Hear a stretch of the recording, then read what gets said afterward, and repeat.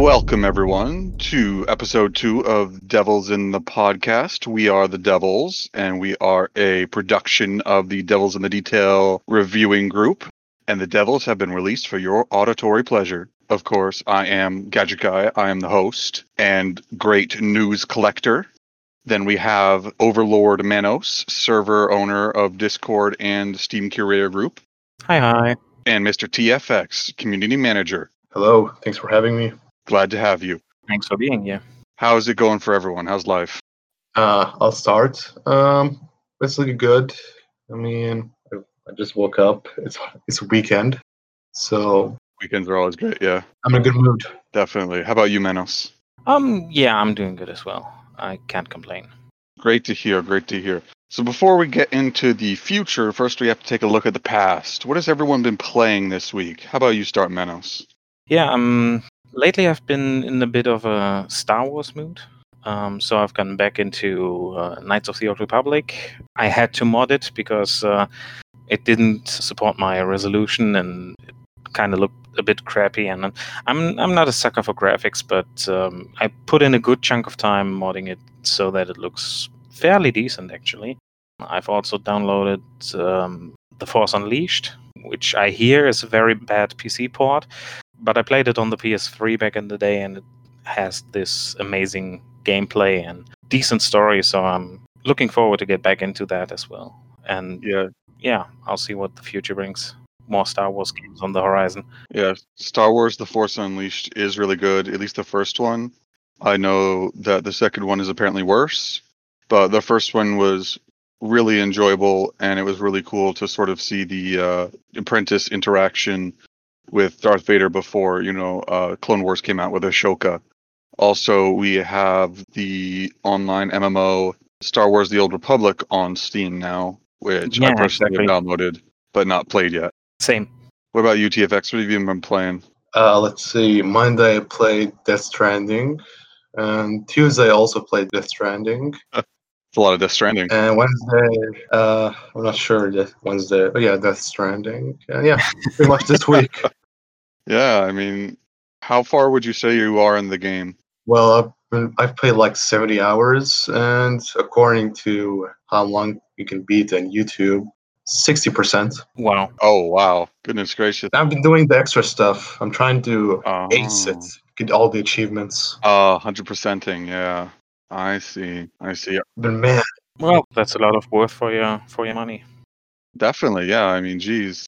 It's not just that. The gameplay is unique in a way, Yeah. It's not like other games like Far Cry or Assassin's Creed where you just go one zone, kill everyone, then you capture the zone. It's different, but on the other hand, I can see why people don't like it or see it as boring. But I'm enjoying it. Yeah, there's very mixed reputations, right? Yeah, definitely. Yeah, indeed.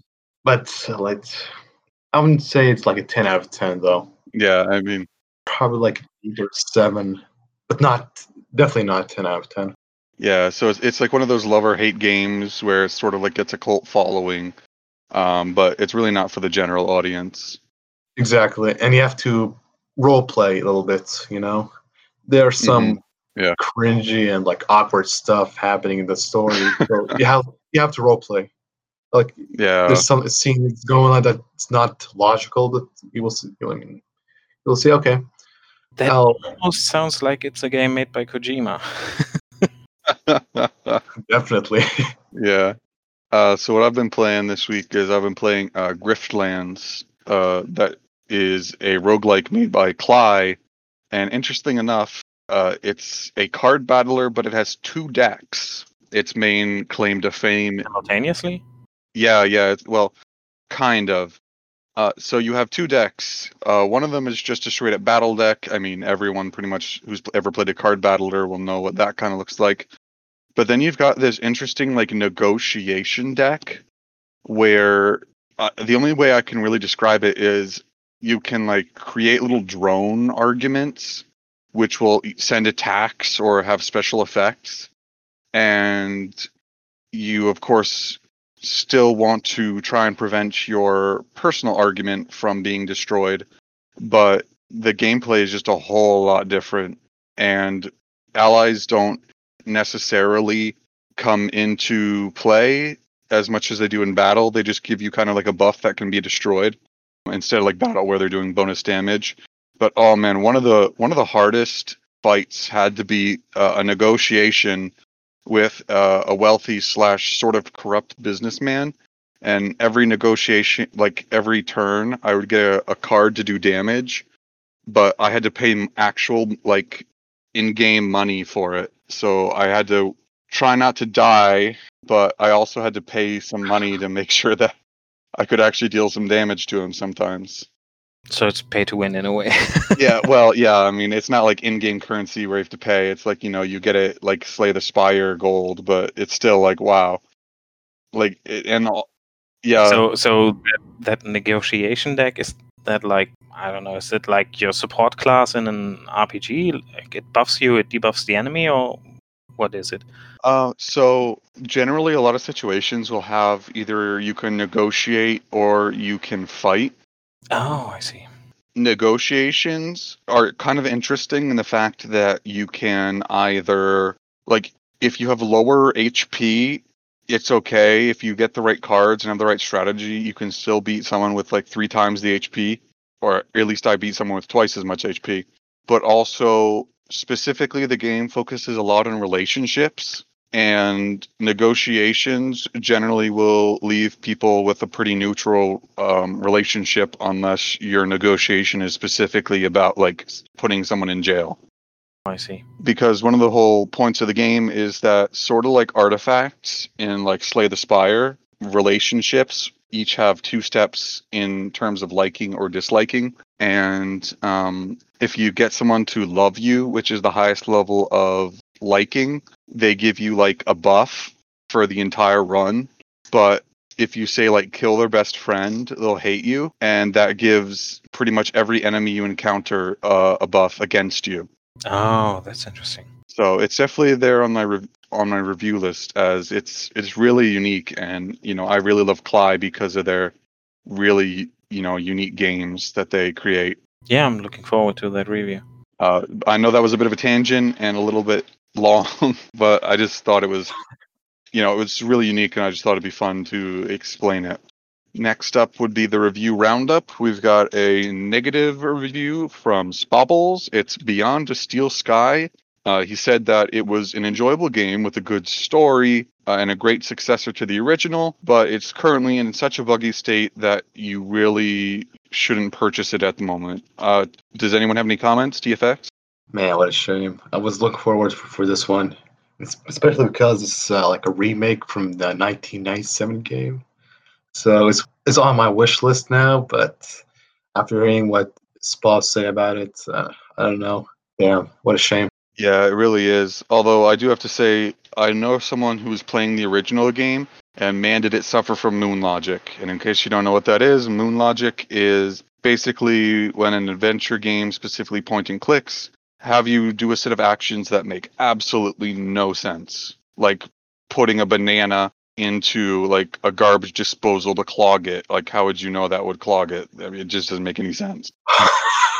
Yeah, those are the worst. Yeah, definitely. That's sort of why I generally try to avoid point and clicks, because I don't enjoy moon logic.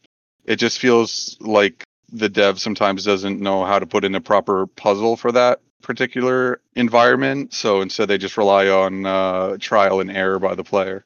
Yeah, I have a similar stance on point and click adventures. It's basically you're scanning the whole screen with your mouse, looking for the cursor to change, so that you know that you found something that's interactable.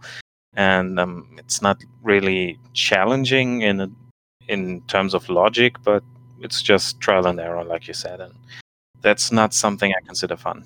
Yeah, I understand. I mean, I like point and click games, but when you're desperate, you're just gonna pixel hunt. Like, yeah, that's a good almost word every for time. it. Yeah, pixel hunting. Exactly. Well, it's really a pity. I have mixed feelings on them because point and clicks, much like say visual novels, have a lot of potential for telling the best possible stories.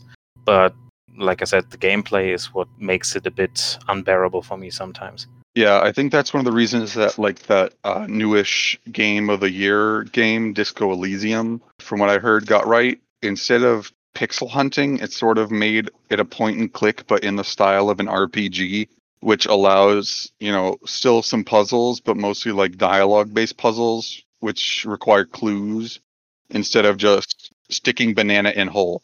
Yeah, exactly. I've heard so many good things about that game. I definitely need to give it a go. Yeah, same here. Next up, it's been a bit of a negative week in terms of reviews. Very. The Plague Kingdom Wars is something I reviewed. It's an attempt at a grand strategy game, and I just think that your money is spent better elsewhere because it doesn't really do anything new. In fact, it feels a little too simplistic at times. And also, there's just not a lot of like character to it. It just feels very bland. And finally, it's a lot of recycled stuff from the dev's previous games. This particular developer sort of has a running reputation these days for kind of doing badly on a game and then saying it's finished and then sort of trying out a different strategy genre, except with similar mechanics and reused assets. Oh, I see. Yeah, it's really unfortunate. TFX, what are your thoughts on that? You're a strategy guy.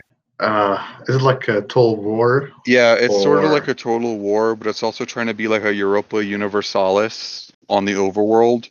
And I think it just kind of fails at both. Oh, damn. That's a shame. Definitely. Next up is another awesome review from our friendly neighborhood Spobbles.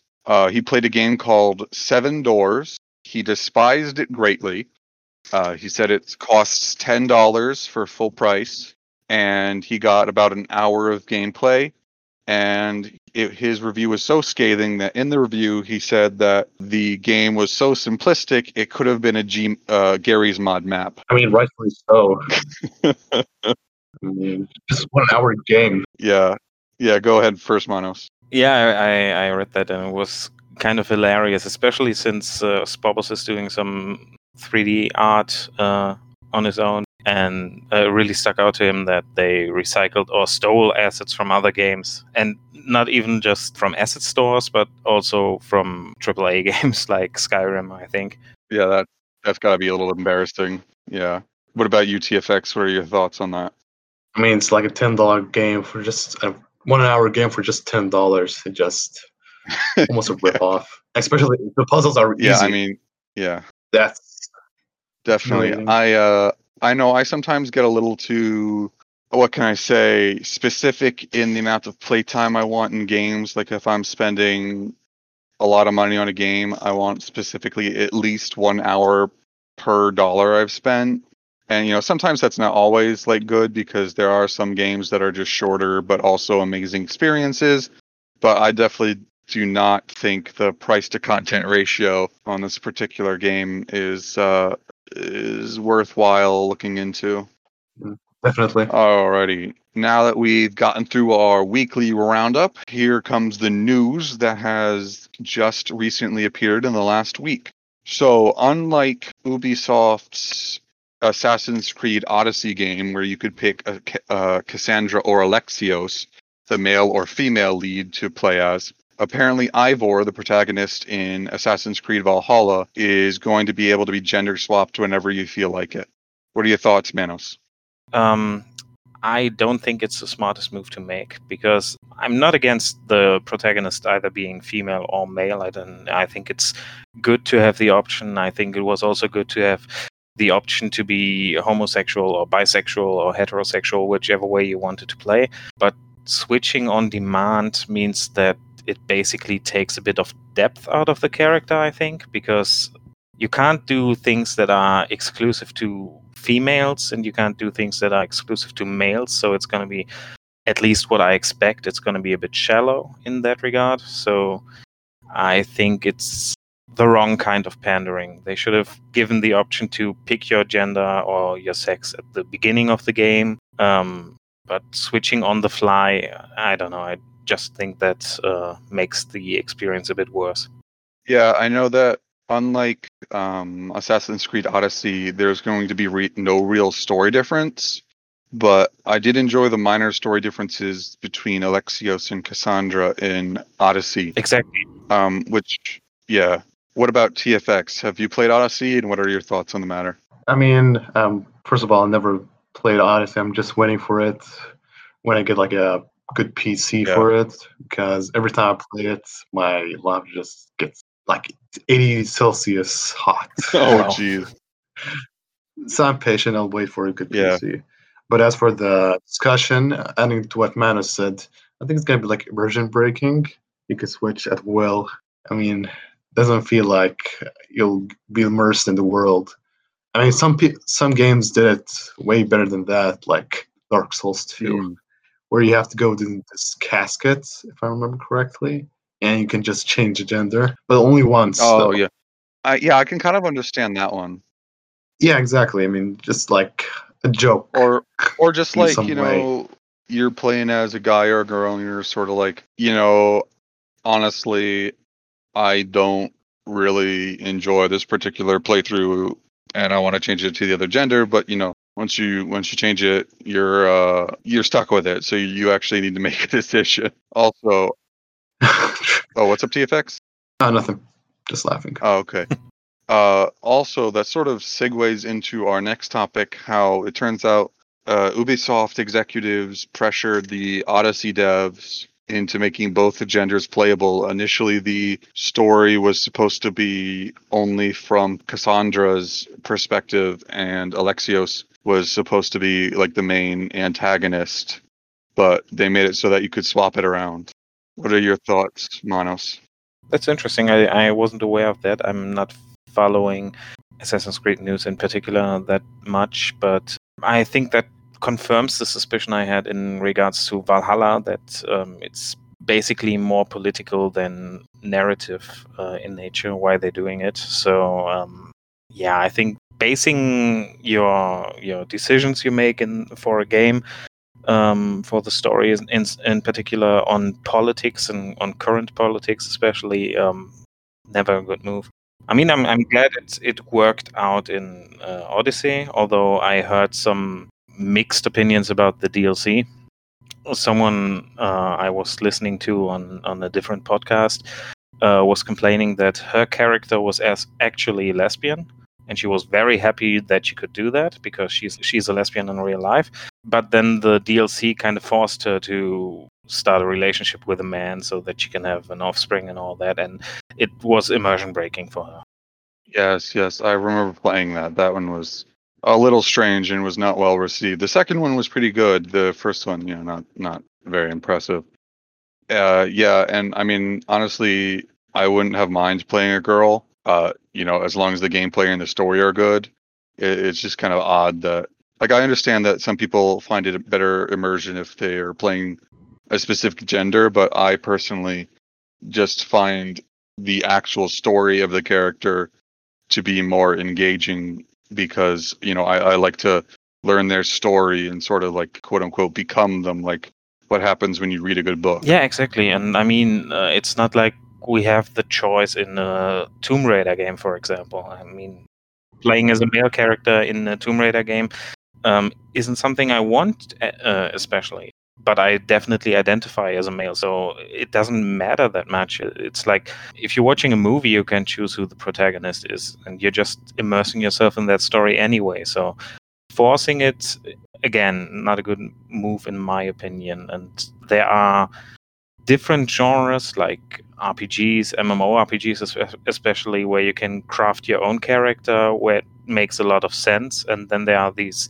narrative experiences where the entire dialogue is written out, and it doesn't make too much sense in those games, I think. Yeah, I think it just comes down to, when it, especially with AAA, sometimes the developers forget that the game doesn't have to appeal to everyone. I mean, I understand sales-wise, they definitely want it to appeal to everyone, but sometimes the narrative just won't click with people. Some particular people like Death Stranding, and that's okay. What do you think about this, TFX? Since I haven't heard from you yet. I mean, again, I never played Odyssey, but I know that Cassandra is. People loved Cassandra more than Alexios. Is that correct? From what I've seen, especially because of her voice recording. If I've heard that people say that Alexios sort of felt tacked on, and that his voice acting quality was not nearly as high as Cassandra's if you picked her to play as the protagonist. I mean, that's like a risky decision that Ubisoft made at the very end. Yeah, it was definitely a bit of a risk, and it worked out. But I don't know. Yeah, I would have been okay with, playing someone who is not a guy or something like that. Like we play as aliens all the time, like them with like Star Wars games and Mass Effect games. So I don't think it's that big of a deal. Yeah, true. Also, adding to what Manu said, I mean, to be fair, all Ubisoft DLCs are bad. Yeah. they they certainly do have a reputation for that. Unfortunately. Next up, like never buy season pass from Ubisoft games. Never. Unless it's on a great sale. Yeah, sure, but not at launch. I'd say unless the content for the season pass has already been released, never buy it in advance. But that's my policy on season passes in general. I don't buy season passes unless the content is out and I know what I'm getting. So basically, you're saying never pre-order. Not necessarily. Not necessarily. There are certain developers and publishers I still trust and from whom I would still pre-order the games. But season passes, never. That's where I draw the line. And I don't pre-order a lot of stuff because I don't trust most publishers. Yeah. Publishers less so than developers. But in the end, the big corporations who put their money in have the final say over the developer. So, yeah, don't trust most of them. Things I would pre-order are some Sony exclusives, like the next God of War. I'm definitely going to pre-order. That Miles Morales Spider-Man game, I'm definitely going to pre-order. But yeah, most games not, and season passes definitely never. Yeah, I can understand that one. Because they won't be cheaper. Makes sense. Yeah, that's true. Like, so usually season passes, when they come out, will have like a 10-15% sort of discount, but then once all the content is out, usually it drops to like 50% real fast because all the content's out and there's not that wow factor anymore. So yeah, you can wait Yeah. in the end. There's no rush. Season Definitely. passes. So next up, there was a slight bit of a leak. Someone hacked an app on an Xbox that they found called the Red Door, and when it was cracked open, they got a screen that said Call of Duty Black Ops CIA. I brought this up more because I enjoy seeing the ingenuity of people than I am excited for another Call of Duty game personally. But TFX, what's your thought on the whole opening up secrets? Actually, it's the first time I've heard of it. Really? It's Call of Duty? Yeah, the Red Door, someone managed to get past that error message. It shows like a home screen, like when you get Dark Souls, and it says press any key to continue, except that the title screen says Call of Duty Black Ops CIA. Damn. Oh, I mean, it's been said that it's going to be like another Call of Duty game, but it's Black Ops that's CIA. certainly it makes me wonder if they're going to go a more realistic route again, because I know that Black Ops there for a little bit was going sort of futuristic. I believe that's the Call of Duty that was going futuristic with like jetpacks and stuff. And yeah, it wasn't a super popular choice. I mean, I love the Black Ops series from the Call of Duty. I mean, the first Black Ops story is amazing. The second one was great, but not as good as the first one. 3 was awful. Train go boom. Black Ops 4, yeah, no story. So I'm hoping for this one to have like at least as good as Black Ops. I mean, as the recent Modern Warfare game. Yeah, I mean, it doesn't have to be great, but at least be as good as Modern Warfare. Yeah, and the story kind of was what really carried it a lot. When the series was first younger, I remember Call of Duty World at War was really, really popular because the story was so good and gritty and realistic. And memorable, especially the mission where you have to go between enemy lines with Captain Reznov. That was a great mission. Yeah, so maybe they're going to try and make another one of those. Let's cross our fingers and hope that Call of Duty can become good again. I mean, hopefully, I'm rooting for them if they're gonna make it like a good story. Please, we need those old days Yeah, back. that's I definitely. agree. I hate that trend that developers claim that single player experiences aren't what people buy games for anymore. Because speak for yourself, I buy it mainly for that. Same here. I'm here. Yeah. Though it doesn't mean I don't enjoy an occasional multiplayer experience. Yeah, it depends on the game, of course, and depends on the company as well. I'd say I just, in general, don't enjoy games with randos, no matter what the genre is. Yeah, it is quite a bit better with friends. Yeah. Here's oh, go ahead, TFX. Yeah, just saying. Yeah, agree with Manos. So here's a game that started out terrible and has subsequently gotten quite a bit better with updates. No Man's Sky just released a Desolation update. And in this update, they basically improved combat while also creating procedurally generated combat missions on giant abandoned space freighters. What do you think, TFX? Have you ever played this game? I played it I have 30 hours on record with my brother, so we play usually co-op. But last time I played it was 3 months ago or more, because I think we experienced pretty much everything the game has to offer, except for the buildings where it build houses or safe house. I forgot exactly, but I mean, I'm probably gonna pick it up again, see how it goes. The game reminds me of a horror game, which I forget what it is. Very similar to a horror game I played some time ago. Could that game be Dead Space? The name. Yeah, exactly. The first time I saw the thumbnail, I was like, "Oh shit, Dead Space 4." Yeah, exactly. Yeah, it seemed to be positively received, especially because it provides permanent boosts to your freighter and your little personal ship. I mean, especially because it makes more sense, and because right before the trailer dropped, where you have to go those abandoned space shuttles or space stations, and we go inside just completely empty, just one big aircraft carrier, and there's 2 rooms, and that's pretty much it. Yeah. I mean, there's nothing to explore there, but now there's adding this is gonna be great. Yeah, I definitely hope so, because I think it just adds to the longevity of the game, and I'm happy that they are willing to spend, these last 3 years, I think it's been, just making it an actually decent product. Sometimes developers, especially early access ones, so this wasn't early access, will pick up a game and throw it out there. Maybe they'll get a few patches, but the game's the game. But Hello Games really stepped up and was willing to sort of put the money where their mouth is and continue to support it into an actually good game. Yeah, I mean, they went through hell. Yeah, although they did kind of put themselves there, honestly. What do you think, Menos? Yeah, I've again a bit mixed feelings about it, because the game is very ambitious, and I've played it very briefly close to launch, and obviously I wasn't blown away. But yeah, I'm looking forward to what they're still doing with it, and it seems to be a much greater experience now. But I mean, last week we talked about this. I'm all for delaying games in favor of finishing them before putting them out there.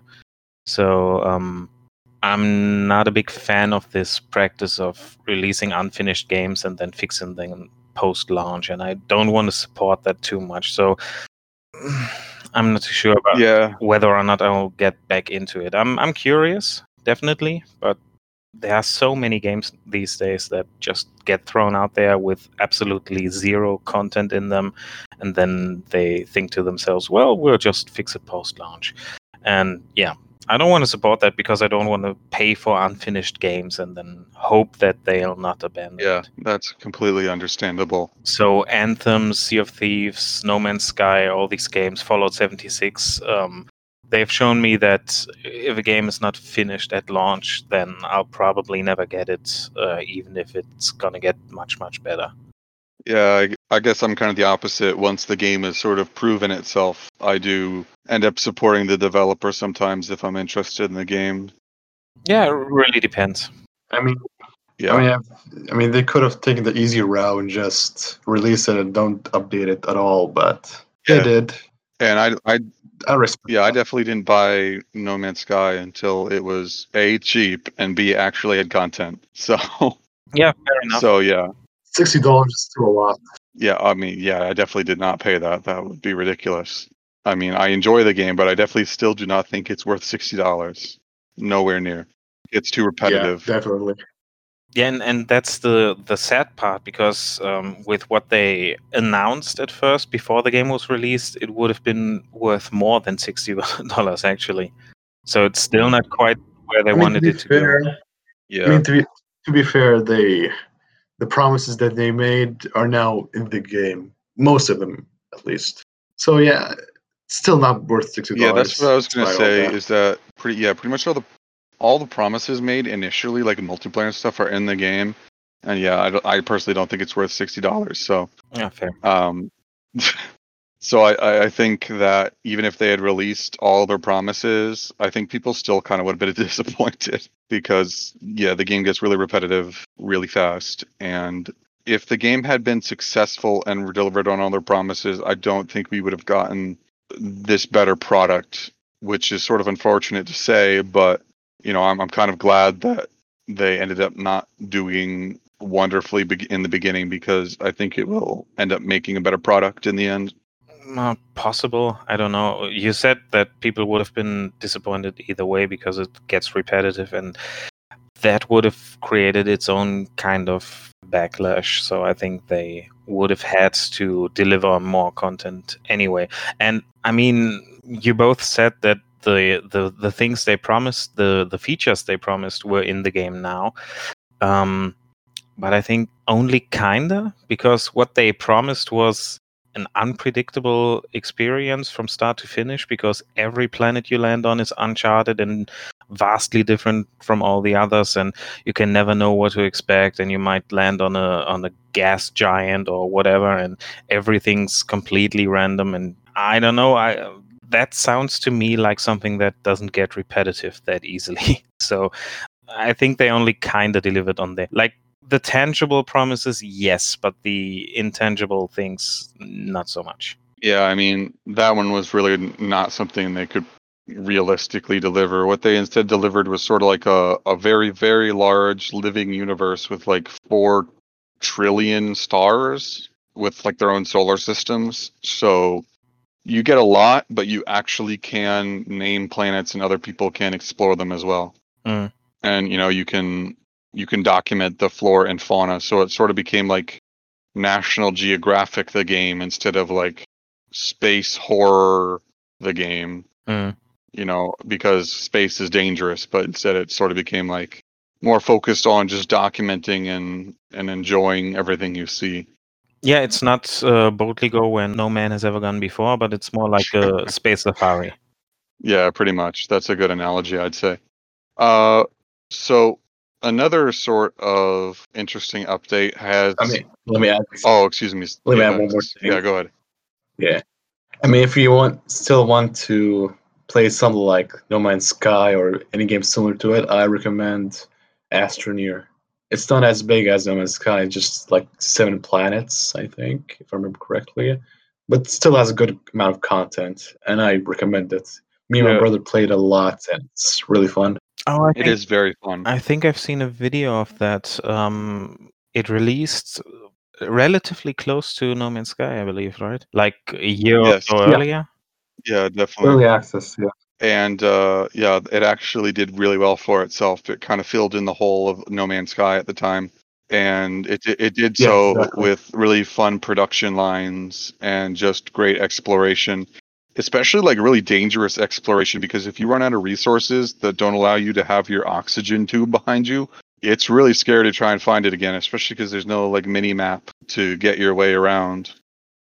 That's all. Exactly. So I recommend this game instead of No Man's Sky. Plus, the vehicles are modular and more fun. Like you can, what I did with one of my friends was the tractor. You can put like a drill on the front because it's got a little attachment point. But instead, what I decided to do was I put a seat so he was staring at the ground so we could explore together. But it looked really, really stupid because he was sitting like parallel to the ground staring at it. And yeah. That sounds didn't really have amazing, and much to that do. sounds like you could run into a rock to piss him off, basically. Yeah, I believe it actually did have like destruction, so you could break the seat off and like just run away if you wanted to be extra mean. Yeah, sounds amazing. That actually reminds me a little bit of when Destiny came out and Warframe was the better alternative, basically, and had been around for a while and was free to play. Yeah, plus Astroneer has even still gotten amazing support after its launch because they just added, this wasn't really on the topics, but hey, it's a great game. They just added automation into the game because one of the big player complaints was basically you have to like craft everything by hand, which, it's a bit of a pain. But they decided to take player feedback and implement it into an actual like automation a la Factorio system. Interesting. I think so. I'm still waiting for them to. So how does this work? Like you decide to build the end product, and if you have all the resources you need for all the different steps, it's gonna just take you from start to finish to there, or do you actually have to set up like different lines of work, like in Factorio? Yeah, you have to set up lines of work. Basically, they sort of added they added auto crafters and the big arms from Factorio, and so it'll pick up a resource from one place and then drop it in the next place. But you still have to set that up yourself. And what were you saying, TFX? It sounded like you had something good to add. I'm still waiting for them to add oceans. Was that something they had promised? Yeah, according to their, I think Discord or their posts, they say they're gonna add like late 2020 oceans, or like an ocean planet. Oh, that's exciting. If I remember correctly. Yeah, I remember there was a planet I landed on in Astroneer which had mostly oceans, but it was mainly focused on the small little bases of land. Oh wait, no, that's No Man's Sky. What am I saying? Oops. Astroneer is really good. Go play it. They are still updating even afterwards. And when the base game came out, it was actually worth. It's like, what was it? It was like $25. Yeah, it's actually worth $25. Yeah, worth it. Which is definitely amazing. And what else is amazing is if you are a fan of Avatar: The Last Airbender, they have sort of been having a revival lately ever since it came to the US on Netflix. And they partnered with Smite to create 3 character skins. Aang is Merlin due to the multiple elements. Korra is Scotty because of her polar bear dog companion.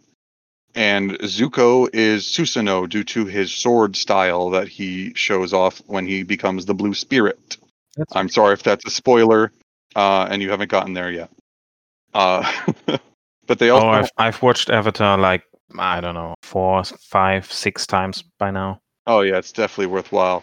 And all these skins also have like alternate, like powered up looking versions, like you get Aang in Avatar State.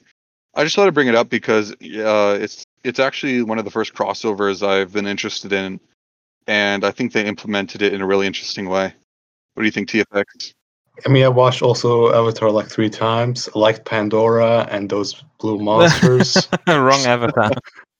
The Last Airbender one. Have you ever seen that one? Okay. I mean, no, never. Yeah, you should definitely give it a watch. I don't know man. Definitely worth it. Definitely not the movie though. Shyamalan really fucked it up. No, yeah, definitely. Actually, I've seen the movie once it came out in theaters. Yeah, it's not representative of it. Yeah, it's not representative. You ignore it and actually watch the good version. Yeah, I can see why they're doing it, because usually when these things happen, it's to promote something. Like in Injustice 2, you had the Arrowverse skin for Green Arrow, and with the voice of Stephen Amell even, and that was to promote the show, logically.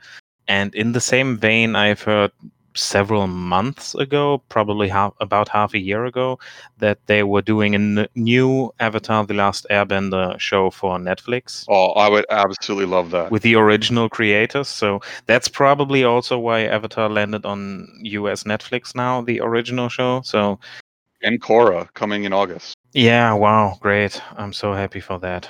Wow, Korra. Oh, come on. It was good up until kind of the last season, but I do sort of Nah, I don't blame. think so. I don't agree. Sorry. Really? She's Okay. such a Mary Sue. I mean, she has mastered all the elements except for one at the very start, where Aang had to visit all the different nations to train in all the elements. So, yeah, Well, no, I I mean, don't.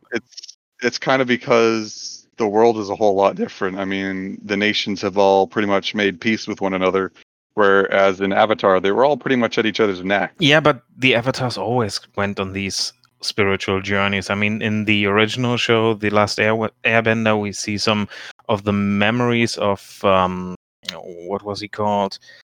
The fire avatar. The Oh last yeah, incarnation? yeah. Fire Lord Ozai is no, that's Not him. Fire Lord Ozai is Zuko's dad. Yeah, I know what you're talking about, the old firebender teacher Yeah, who was an avatar. exactly, who was the best friend of Ozai's father, I believe, or something like that. Yeah, Yeah, and was sort of at fault for making the Fire Nation what it is a yeah, little bit. exactly. But my point is that we see him visit the air temples to train there and all that. And Korra basically was born with all these gifts, and she could control all the elements except for one. And in the very first episode, when we see the chibi version of her, basically when she was still a little kid and she pissed everyone off, she was waving around these three elements and shouting, "I'm awesome!" And that was just the beginning of what I consider a very bad show. The villain I is don't know. has questionable motives, isn't really good, and when he has her in her grasp, he doesn't take her powers away, and I don't know.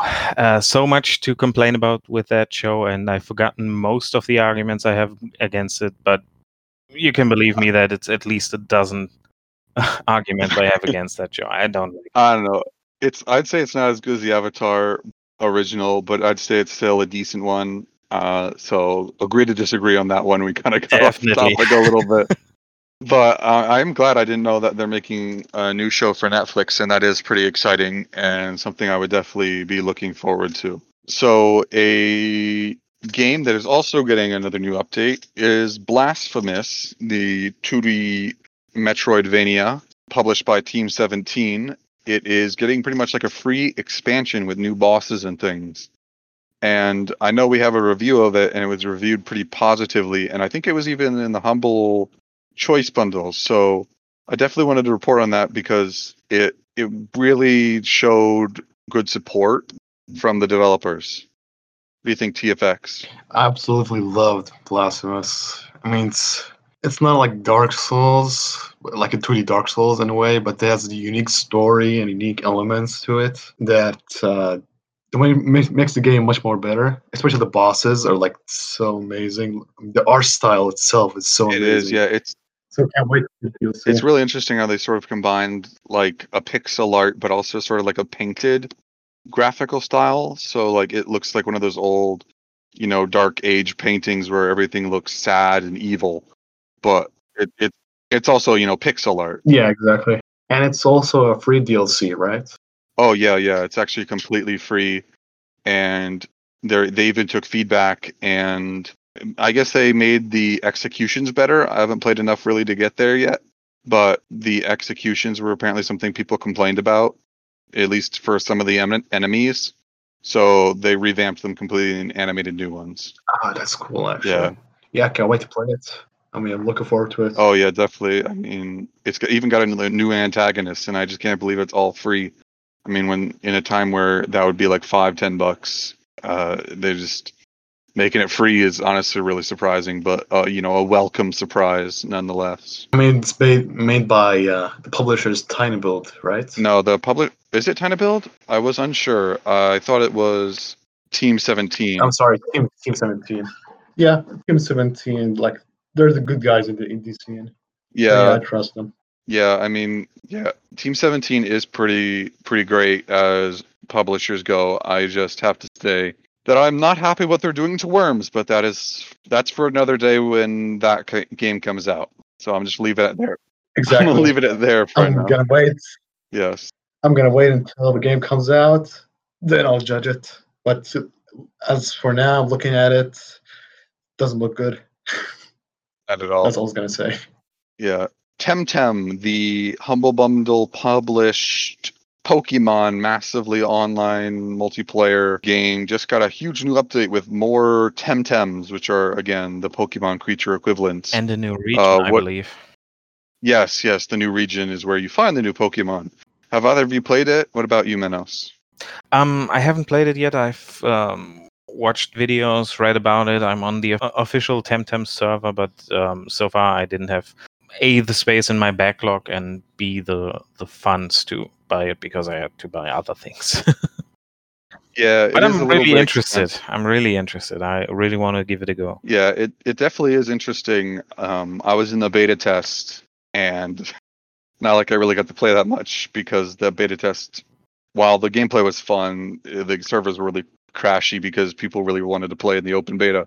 Yeah, I definitely think it's a good game. I do think it might be a little expensive though. Last time I checked, it was like $30-$40, and yeah, exactly. From what I've read, considering the amount, I mean, it's still early access, so it's still going to get plenty of updates, hopefully. But there's just not a lot there to play at the moment, which is sort of unfortunate because I think the game really has potential.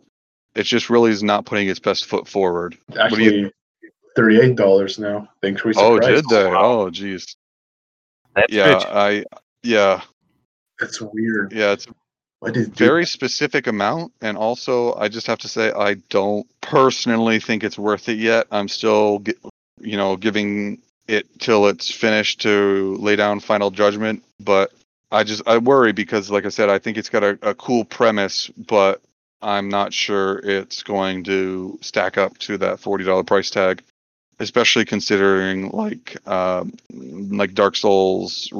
I know it's the remastered version, but that one's like $20 and regularly goes on sale for less. So TFX, have you played it at all? No, not really. But I mean, from release date, I think the player base was huge. Yeah, because there's finally a Pokemon game on PC.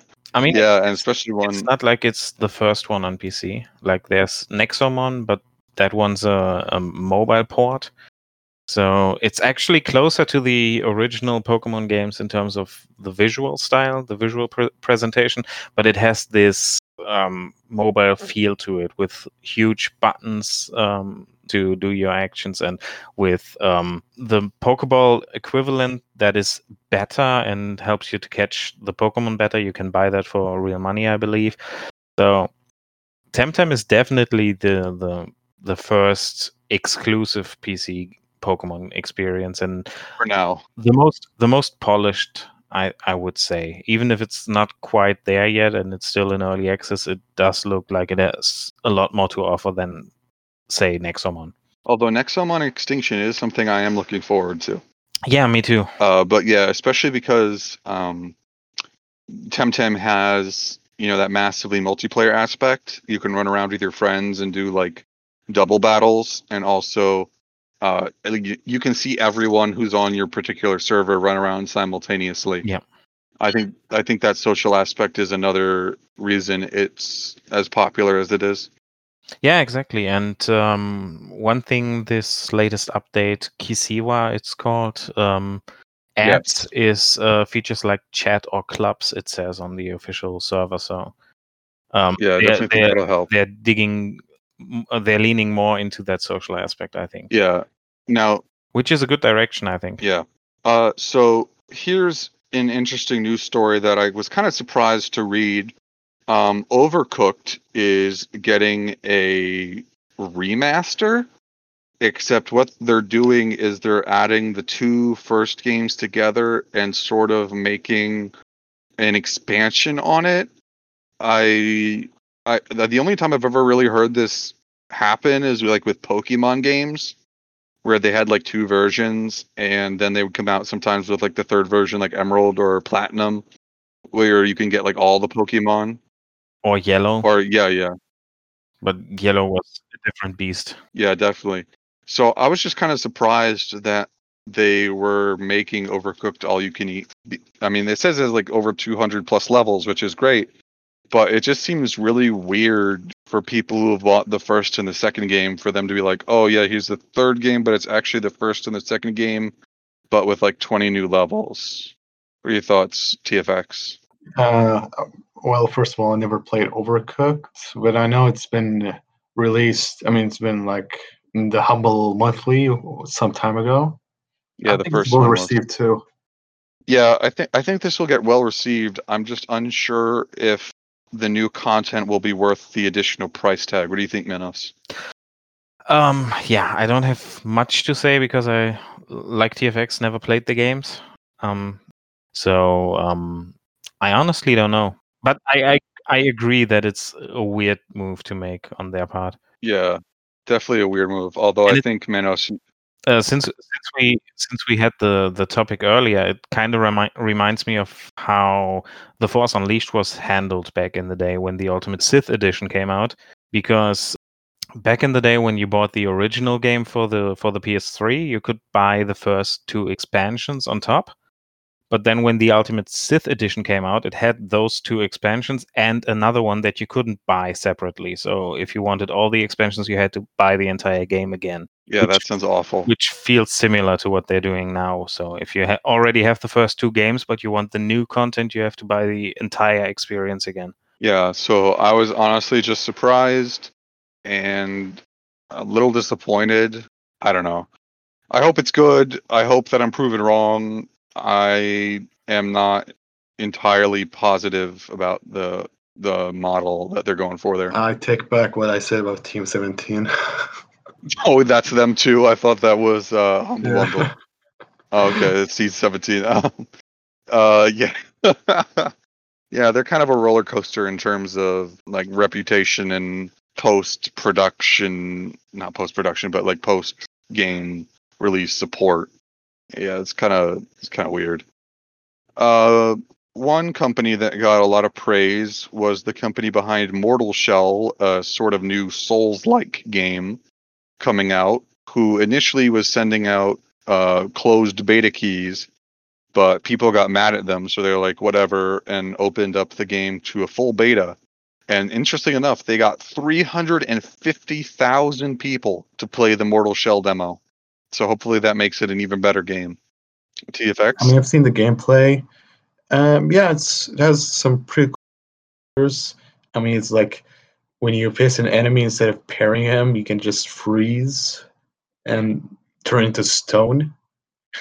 So the enemy just can't kill you in the moment, if I remember correctly. But I mean, just stuns the enemy and you just kill him easily.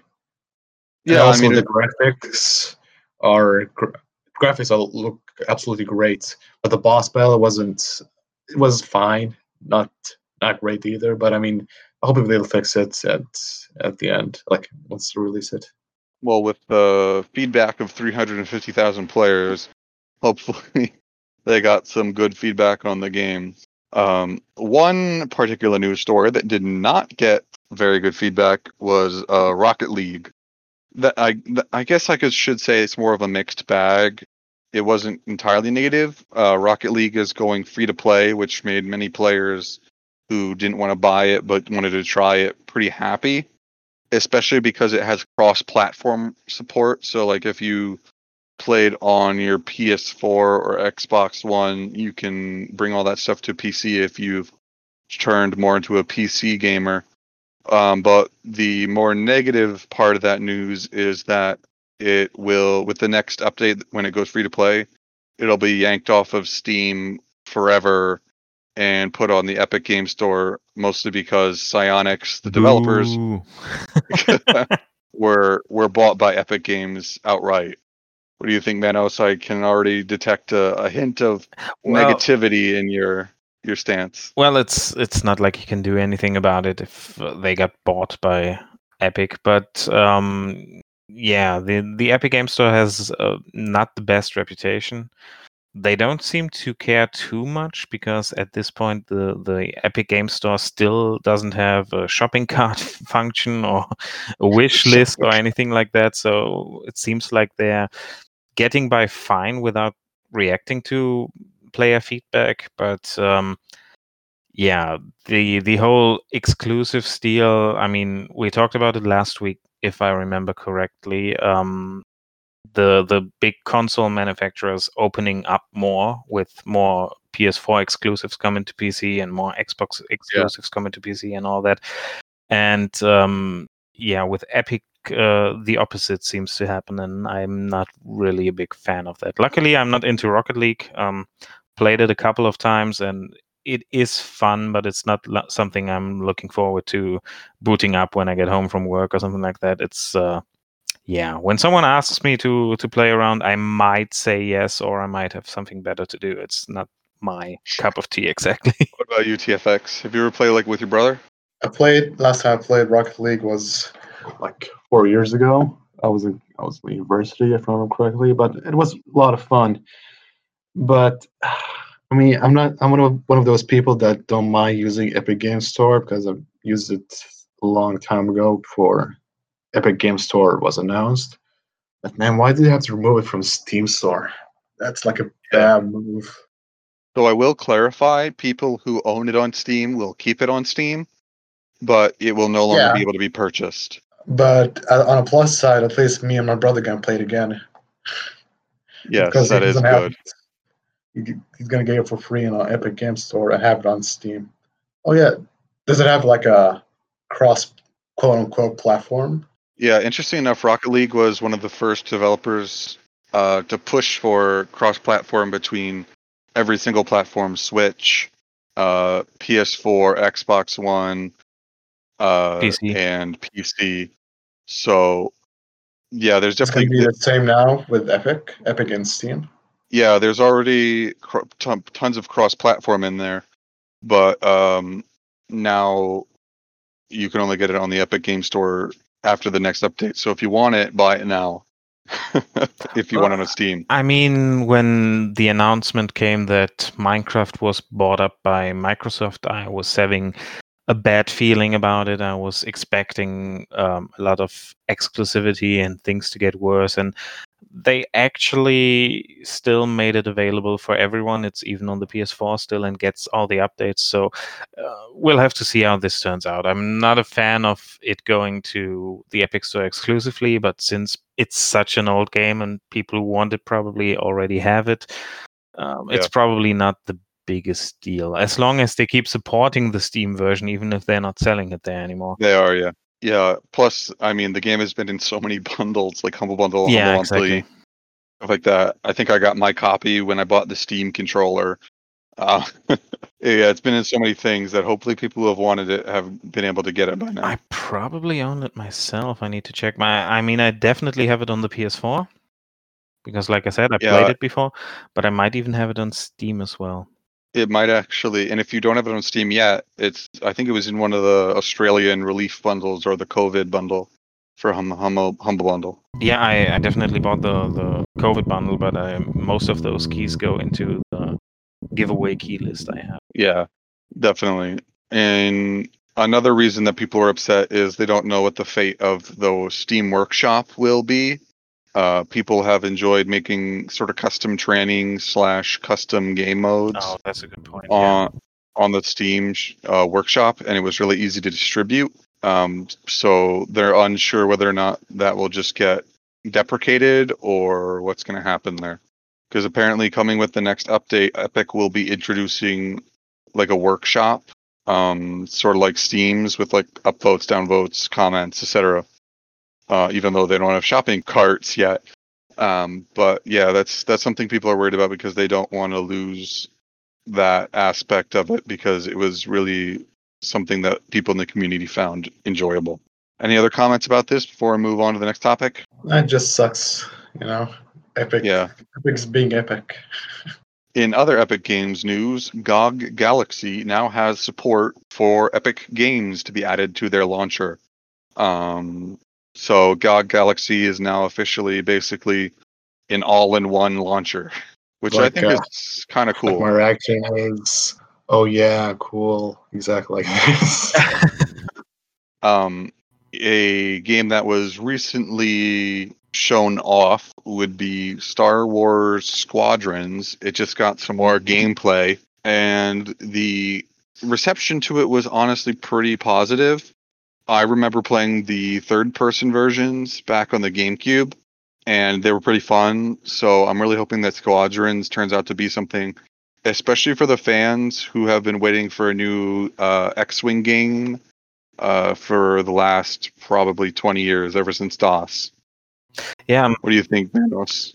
I've seen a video from someone who got to play it early about the customization in the game, and it seems to be insane how much you can adjust according to your play style, like the different deflector shields and the different weapons, and all of those weapons and all of those manufacturers, because there are different manufacturers for all the different systems, are actually canonically in the universe. So I think that's pretty interesting.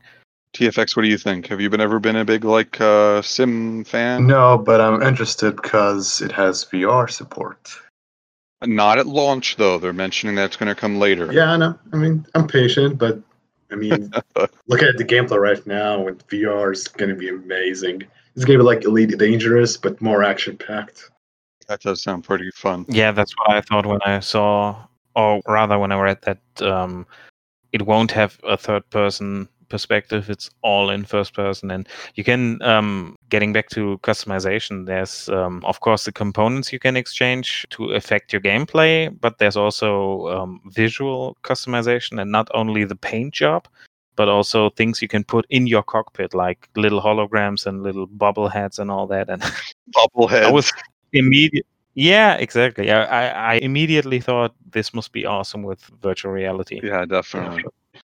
So next up, we've got the spiritual successor to Jet Set Radio.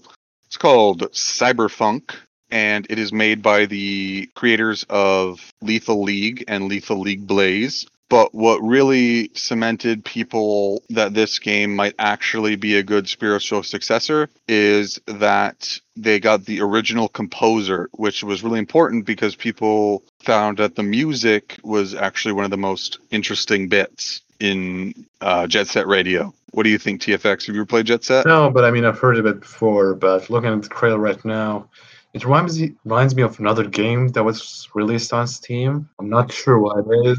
Would it be Lethal League Blaze? It looks a lot like Lethal League Blaze. Let me check.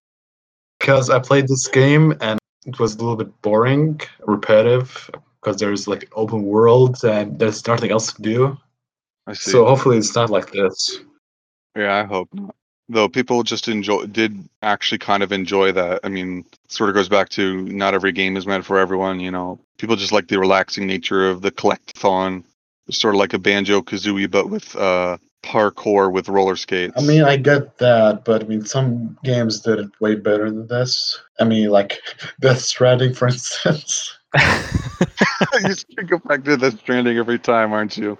You don't forget that you have to disclaim how much they're paying you. Yeah, we're not sponsored by Sony or Death Stranding or Kojima or anything like that. Unfortunately, TFX is just insanely in love with Death Stranding. Yeah, he likes walking with backpacks. Great game. And I mean, the screenshots you're constantly posting do look great, so I can fault you. They do, yeah. I thought it was pretty cool also that the game wished you happy birthday. Oh, exactly. That was like a fourth wall break there. Mads just holding the camera telling you happy birthday. It was like, what the hell? That's amazing. Yeah. Yeah, it's those small things sometimes that polish that does sound pretty cool. And that's really Kojima. I mean, the small details. Definitely. That's just exactly. It. Yeah, definitely. But there's like a lot of details there, so which makes the game more worthwhile. Yeah. Yeah, definitely. Back to Cyberpunk. I mean, Kojima is known for his crazy stories, like especially the story of Liquid Snake in the Metal Gear Solid franchise, considering he was like a double agent or something like that, by like the fifth game. Yeah, I mean, Kojima's known for making those sort of mysterious stories, so hopefully his next project will be just as intriguing, though knowing him, of course it will be. I mean, this game also has it, but it's too crazy. Yeah, almost kind of dumb. Almost and kind of. I mean, it's not like we could realistically expect anything else after some of the aspects of the Metal Gear franchise, but yeah. Yeah, definitely. It seems like it's really over the top in places. Very. But Yeah. it also seems a bit self-indulgent with all the personal friends of Kojima that have guest appearances in the game. Protagonist is one. cameras doesn't have any effect on the game. I mean, in my opinion. The protagonist, though, Norman Reedus, is an actor who was his friend. I mean, weird. Talking about Kojima and Norman Reedus, I'm still so bummed out that Silent Hills never got a chance to shine because that playable teaser was so amazing. I mean, Resident Evil 7 gets a lot of praise and a lot of it is deserved, but I think that the playable teaser that we got was leagues ahead of that. Yeah, PT. Yeah. I don't know. What TFX? I mean, after watching some of the scenes in the game, I'm kind of relieved that Silent Hills is not meant to be. Why is that? Because there's like It's a too lot scary. of crunch. I don't know. That's kind of Kojima's brand. Is it's like really kind of strange, but also kind of intriguing, but also kind of cringe. Maybe too complex. Maybe. Very. Yeah. Like names. There's no guy named Frank or Sam or Frank. Just like stupid names. But yeah, you know what I mean. Yeah. This has been an amazing tangent, but to get back to the original topic, I actually played the original Jet Set Radio Future on the Xbox, and I can get behind why some people really enjoy this because it's a different experience depending on whether you watch it or you actually play it, and it's got something that's really relaxing, and soothing, and easygoing, and which was pretty fun. You could design your own graffiti in that game, which was a bit of a pain with the Xbox controller with the sticks, but it's basically paint, but with the Xbox controller sticks. That sounds terrible. It is, but it was also really fun. Yeah, I can imagine. I can definitely imagine.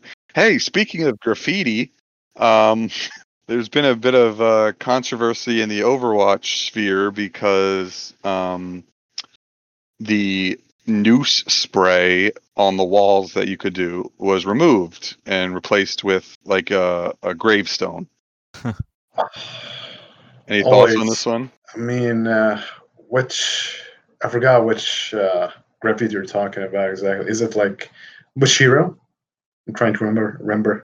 This is McCree, the cowboy from Overwatch. One of the sprays he could unlock was a noose. And I guess. Oh man, they removed it. Yeah, I guess they removed it probably because people were using it in mean ways. Oh man, that sucks. I always used it. Yeah, that's kind of why it's controversial because people liked it, and it fit with this cowboy theme, but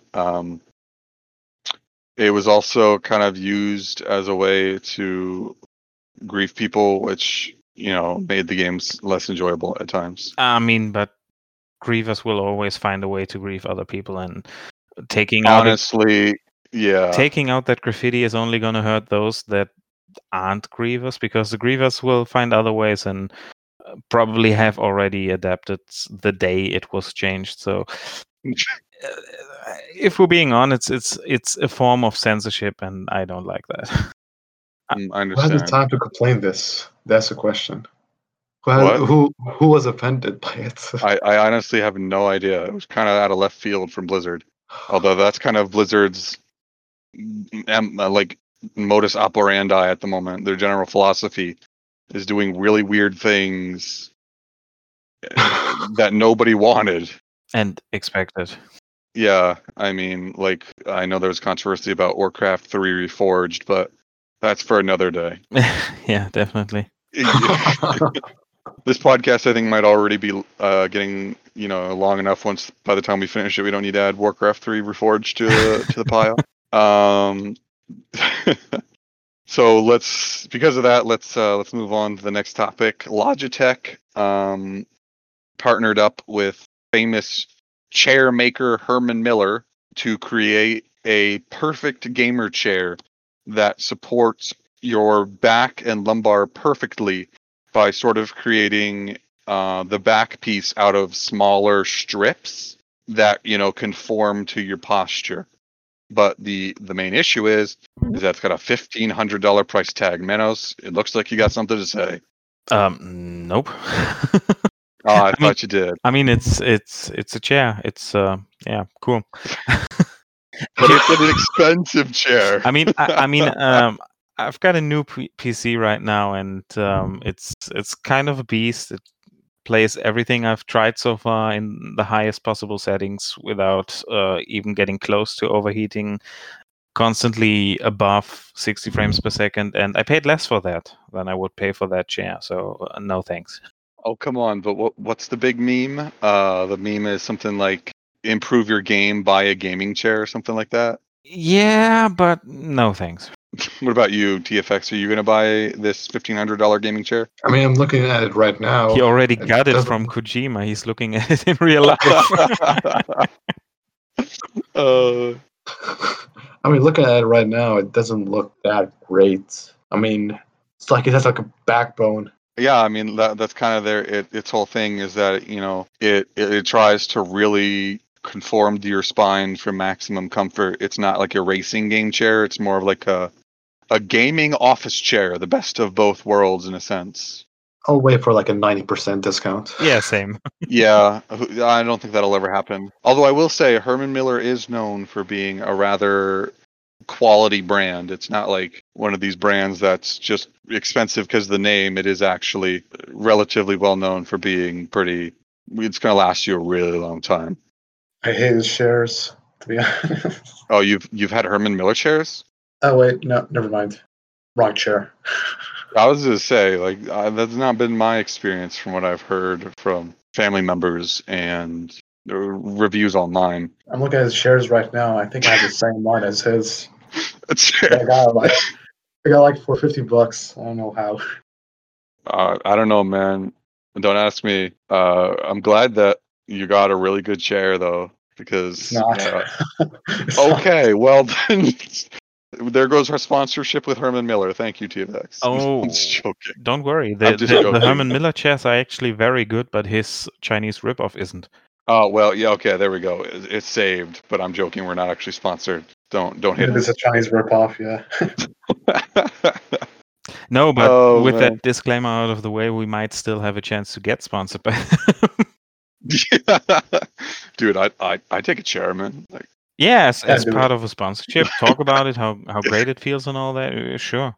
Yeah. I just won't take it for $1,500. Yeah, though of course, we Devils believe in a fair contract, so we got to tell the people how it is. So if it's as bad as the TFX Chinese version, we don't pull punches. Exactly. So unless we got a good amount of money. Nope. No, not even then. No. We have integrity. Okay. Integrity. Fine. Devils with integrity. Gentlemen. I know. It may seem like a bit of a strange concept, but hey, it's who we are. The devil, gotta say, like, historically, according to the stories, the devil always fulfills the contracts to the letter. Not only that, but in Genesis, if we're talking Bible talk right now, in Genesis, he's actually the only one who isn't lying. Because Eve is lying to God, God is lying to them, because he said that if you eat from the tree of knowledge, you're gonna die, and all that stuff, and which isn't actually true. They just gain knowledge, and he banishes them from the Garden of Eden. And the devil is actually the only one who's honest in that story. So that's who we are. Yeah. We have brutal honesty. Sometimes even to our detriment, we get thrown out of heaven for it. I don't know. We don't have a heaven, honestly. But I mean, we haven't written nearly enough reviews yet, but our recent negative review streak. I was gonna say we're on like a -5 streak. So. Yeah, exactly. So definitely... it's maybe gonna cost us some relationship with some developers and publishers in the future, in the long run. But yeah, that's the price we pay. Being honest. If a publisher doesn't want to provide us with keys because we honestly review their games and the games are just shit, then we're gonna buy the games and review them badly anyway. Though Herman Miller, please send us chairs. Yeah, exactly. Your chairs are probably great, and we'll give them good reviews if they deserve it. Yeah. Please. Do it. Oh man. Yes, do it. If only we had our man the devil do here, that would make a lot more sense to everybody. Yeah, but something important came up, so as I can see, he's still playing Watch Dogs 2, so... yeah. Maybe it was that last story mission, man. He just had to know how the game ended, and just couldn't let it wait. But yeah, great guy, dude. Great guy. Avi. Hope to have Avi as a special guest later on, but we'll have to see how his life goes, and I hope they are both doing well. Next up would be Minecraft. I had always thought the main menu was just images, but it turns out that it's actually sort of a world that was generated, and people have actually found 2 seeds with the exact same view. So they found the main menu world seed, which was big news in the Minecraft universe and fandom. TFX, what do you think? You're a Minecraft boy, aren't you? Like 8 years ago, maybe. Oh, come on! You played Death Stranding. You can play Minecraft. It's also a walking simulator, but you can also run in Minecraft. All right, guys. I'll see you later. All right, take care. No. I know. It's not a huge amount of news. I just thought it was interesting to bring up because it shows that it was just a developer having a bit of fun, and you can actually visit the worlds that the screenshots come from if you still feel like. So check them out. I know PC Gamer has an article. I don't know who else has an article, but definitely PC Gamer. So yeah, look there. It's not big news, like you said, but it surprised me as well. But because I also thought it was just a skybox that was created for the menu. Yeah. In weirder news, Gabe Newell has been stuck in New Zealand since the COVID lockdown started there. And in a gesture of thanks, he is making a free concert for them of a popular New Zealand band. Thoughts, TFX? I mean, lucky for Spob. Yes, one of our members, Swabbles, who is one of our reviewers, is from New Zealand, and he might go to the concert. We'll have to report back to you if we hear anything else good about it. I'm sorry to disappoint you, but he's definitely not going. Yeah, I know. That was what I was figuring, though. Because I think it's where is it, in Auckland? I think so, something like that, yeah. Well, he said that he's never going to go to Auckland for reasons that I guess New Zealanders will understand. Oh, okay. Yeah, so any New Zealanders, free concert, but beware, it is somewhere potentially you may want to avoid. I don't know why. I'm not from New Zealand, but there you go. We've got a New Zealand perspective on it. And I just want to double check to make sure I know where it is so that I'm not providing false information in case you really, really, really want to go to this concert, because I guess why not? It's free. So this concert is, it is Auckland. So definitely be cautious if you're from New Zealand and you are going to Auckland for the free concert. Send us pictures. Yeah, definitely. Yes. So, yeah, we would love to hear, if anyone listening is from New Zealand, we would love to hear hear pictures, see pictures, or, hear your account of what you think the Valve sponsored, actually not Valve, but Gabe Newell sponsored concert was like. Another event that is free to watch, it was the Ubisoft Forward that we just had recently, but they just announced that there will be another one in September, probably prior to the Watch Dogs Legion and the Valhalla news to get some hype up. So, TFX, what do you think? Honestly, the only game I care about from Ubisoft's future games is Far Cry 6. So if it's going to be there, then I'm definitely going to watch it. How about you, Manos? Yeah, we talked about Ubisoft last week, so not a lot has changed. I'm very interested in Watch Dogs Legion. I'm mildly interested in Assassin's Creed Valhalla, a bit more than mildly. But other than that, not too much catches my fancy. Yeah, I didn't think so. I just thought I report that maybe we'll get another free game. Who knows? I'm very, very skeptical about Legion.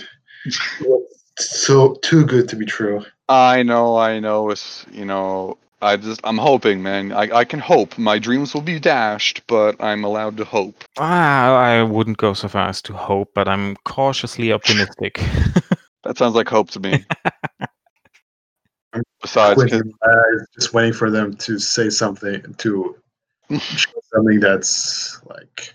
By the way, guys, we got rid of all of but 2 people, so enjoy.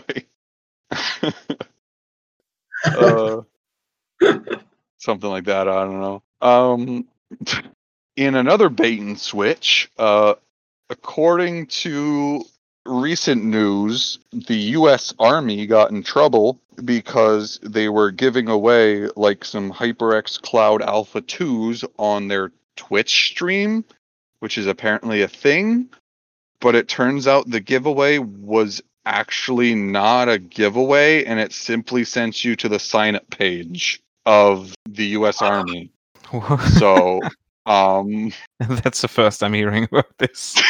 yeah, it was a bit of a weird story that I saw. Yeah, also it was kind of weird to learn that the U.S. Army has a Twitch esports page. So, Gadget Guy, your thoughts on this? Bad. Not interested. I do sort of support the senator who put forth the bill that said the U.S. Army should not invest money in live streams. That just kind of seems ridiculous, in my opinion. I don't even know who would be live streaming or how. And certainly this sort of scam is not putting themselves in a positive light. Yeah, I would agree. So, yeah. Another thing that didn't put people in positive light was that the CEO of Ubisoft denied any knowledge of violent work culture and said he was very disappointed to learn that people had betrayed his trust. Thoughts, Manos? Yeah, again, that's a topic we touched on last week. I don't buy it. I mean, it must have been going on at least for a decade in that company, and telling me that you had no idea this was happening in your own company. Yeah, I'm not buying it. If he truly had no idea this was happening, then that's just as bad as lying about it, because you should know these things. Yeah, what do you think, TFX? Do you have an opinion on it? It seems TFX has stepped away from it. No, I'm here. Oh, he's back. I'm gonna say the same with Manos here, because I mean, like a lot of people, like Stan, a lot of people covered it. I mean, I forgot his name. Wait a minute, Stanley? No, Stanley. Sterling. Sterling, yeah, definitely. He talked about it a lot. Yes. He made 3 videos now, just hammering it. Yeah, they also make very, very sure they're very deliberate about mentioning it on the podcast, the Jimquisition, every episode. So, and which I actually support, because that's something that shouldn't be swept away by gaming news or something like that. And yeah, like I said, the fact that he's now coming out saying that he had no idea and is very disappointed, it's just ridiculous. Either way, if he's lying or actually didn't know, it puts him in a very, very bad light. Yeah, so our official stance, I guess, is it was either negligence or being an accomplice, so we don't support it either way. Next up would be a game from Devolver Digital, shown off at the Devolver Digital Expo, which you talked about last week. Carrion released a couple days ago, 2 days in fact, and it has received very positive reviews from players, but some of the outlets kind of were like, it's fun, but it doesn't really expand a lot upon its gameplay. So what do you think from what you have seen, Manos? Yeah, obviously I don't have it yet. I'm gonna try it eventually, but I'm not really keen on buying it right now with my current backlog. And yeah, what about you, TFX? For me, it looks. I mean, from what I've seen, the launch trailer they had looks really cool. Yeah, definitely. And I'm looking forward to playing it on the Game Pass. Oh, that's right. I mean, look at it; it's like 95% positive. I mean, at this point, like not a lot of people trust the outlets. I mean, they gave true. like SpongeBob the remake a low score. Well, everybody else gave it like a 10, 9s and 8s. I was going to say, we have, we can attest to that ourselves. We have 2 reviewers who have reviewed it, and they were both pretty positive about it. Yeah, exactly. It seems like game journalism is going in a similar direction as the critic scores on Rotten Tomatoes in terms of movies, where the critics always rate certain movies very high or very low, and the audience seems to completely disagree, like with Captain Marvel or other examples. Yeah. Another Devolver Digital game that's been showing up in the news lately has been Blightbound. This one is created by the developers of Awesome Knots, which was sort of like a 2D side-scroller MOBA game that I really enjoyed before they made the additional characters paid. But this Blightbound is going to be like a 2D beat 'em up, but with RPG mechanics and Diablo-style loot. So, TFX, what do you think? At first, I heard you say Blighttown, so I thought we were talking about Dark Souls for a second. No, I know, you're a Dark Souls junkie, but no, this is Blightbound. Blightbound, one word. Yeah, I've seen this in the expo. And yeah, I'm looking forward to it. It's like it has a cool art style, and hopefully it's gonna be in the Game Pass. Yeah, I was gonna say that the art style looks amazing. Definitely. Hopefully it'll be like a review key. That would be fun. Dragon Age 4 is still in production. Good. Not much to say on that. Not a ton of news. Just letting everybody know that it's still alive, kind of. I mean, it's good to know that the franchise hasn't just silently died in a corner. But we're gonna have to see, because so far the track record has been mixed. The second game wasn't very well received. I don't think it was as bad as people made it out to be, but it definitely has its flaws and diverges a lot from the rest of the series. But yeah, so far this is the second game with an even number, so we're gonna have to see if they show a similar pattern as the Windows versions, where the even games are always bad and the odd games are always good. Yeah, let's hope that is the case. Don't rush it, please. Yeah, exactly. Yeah, we've mentioned this several times. If the game needs more time, delay it, because an unfinished game that is out on time for Christmas or whatever is always worse than a finished game that we have to wait another year for. You don't need another Anthem. Yeah, I mean, they just showed off Anthem 2.0 with pirates or something lately. But I'm not holding my breath for that specifically. Yeah, either. Yeah, I've literally zero interest in Anthem at this point. Yeah. So let's hope Dragon Age 4 is good, considering it's under the same company, EA, as Anthem was. Yeah, exactly. So. Yeah. Next up is going to be Phantom Doctrine. Just got a sequel announcement. It was kind of a surprise to everyone. In case you don't know what that is, Phantom Doctrine was kind of an XCOM indie game, but it was sort of styled after Cold War espionage, and it was relatively well received, but generally got negative scores just because it was rather repetitive in terms of gameplay. But hopefully the sequel is going to be much better. I know it was in the Humble Monthly bundle back when it was a Humble Monthly and not Choice. TFX, have you ever played it? Yeah, I did like it this month. And I see why people don't like it. Aside from it being repetitive, it has like a lot of stealth. You don't have to kill everyone in the level. Because pretty much your objective is whereas there's assassination, of course, but there's like objectives you have to collect a file or folder and not get caught from cameras. But I don't know if they're gonna announce a new DLC for us, so looking No, forward to a new game. new game. Yeah, it's a whole new sequel. The Cabal is its subtitle. Wasn't it released like a year ago? Damn, okay. I know. Phantom Doctrine feels pretty new, but yeah, there's a sequel, and I hope it's good because the first game I kind of enjoyed, but obviously there were some issues, so I'm hoping that the second game will be much better. I will say that the combat was kind of interesting in the fact that you always hit your shots. It's just if you were behind cover was whether or not it sort of glanced off of you or not.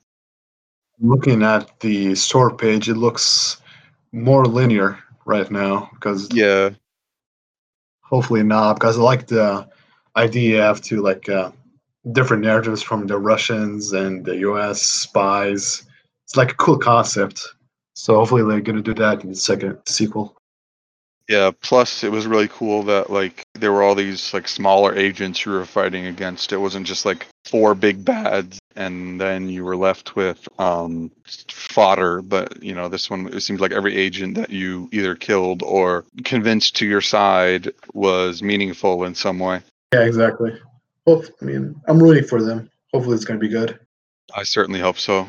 Do you have any comments on that, Manos? I'm gonna rely on your judgment on that. Yeah, TFX and I are the turn-based strategy boys, so exactly. I think you're in good hands. Excuse me. Intel first 10 nanometer desktop CPUs are still a year away, and 7 nanometer is delayed again. Thoughts? Okay. I'm good. I guess you guys aren't really into the hardware scene as much as I am personally, but it just basically means that Intel's just falling further behind AMD in terms of market share, especially because it's not like I'm not interested in the hardware, but it's kind of hard to keep track of all the new hardware that comes out, especially with the weird way that numbering has worked in the last couple of decades, and so understandable entirely. I'm not entirely up to date, and I've never been a fan of Intel, so this kind of doesn't really concern me. I've always been an AMD boy, so yeah. Yeah, so basically Intel is in a world of hurt, and their products are not becoming competitive fast enough because they rested on their laurels and just didn't do any innovation. At least they'll always have their onboard graphics cards. Except AMD just released the 4000 series of chips, which is mobile APUs. So they might lose that market too. Who knows? Yeah, great. But speaking of AMD, good news. AMD, for the first time in history, overtook Intel for share price on the U.S. stock market, which basically means people believe in them way more than Intel at this point. Yeah, makes sense to me. Which I've also been way ahead of the curve in that regard. Hopefully that means that they'll get more investment and stuff for R&D, because currently if you compare AMD to Intel, AMD is about 1/10 of the size and in capital compared to Intel.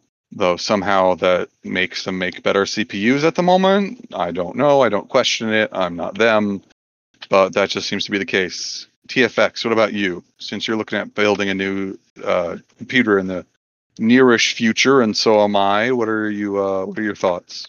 I'm still new to the field, so I'm gonna be getting help from you guys, you and Duo especially, since you're the hardware geeks.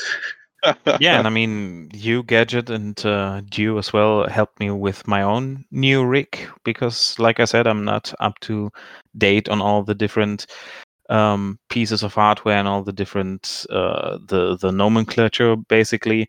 So I'm really happy with what you suggested for me and with the PC I got. So yeah, TFX, I'm you're in certainly good hands. glad. And I'm definitely going to shout out the YouTube channel Linus Tech Tips, as that is a great place that I and many others started to learn about the intricacies of technology. So check them out if you ever want to learn more about it.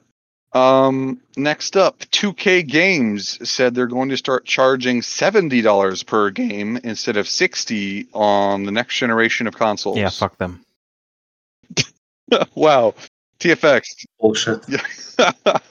I mean, Well. Ubisoft made a claim like this week that they're not going to raise their prices. So Yeah. I'm not sure why 2K has to do it, especially because I mean NBA doesn't have anything new for the recent games. And Yeah, since we mentioned Jim Sterling earlier, he made a video a couple of years, I guess, ago. It's already an older video called the $60 Lie, where he talks about how publishers defend themselves that they have to charge the high prices because they otherwise can't afford to make the games and all that stuff, and where he goes into detail why that is not true. And I'm really looking forward to what he has to say about the $70 price tag because he's gonna love that. He's gonna have a roll with that.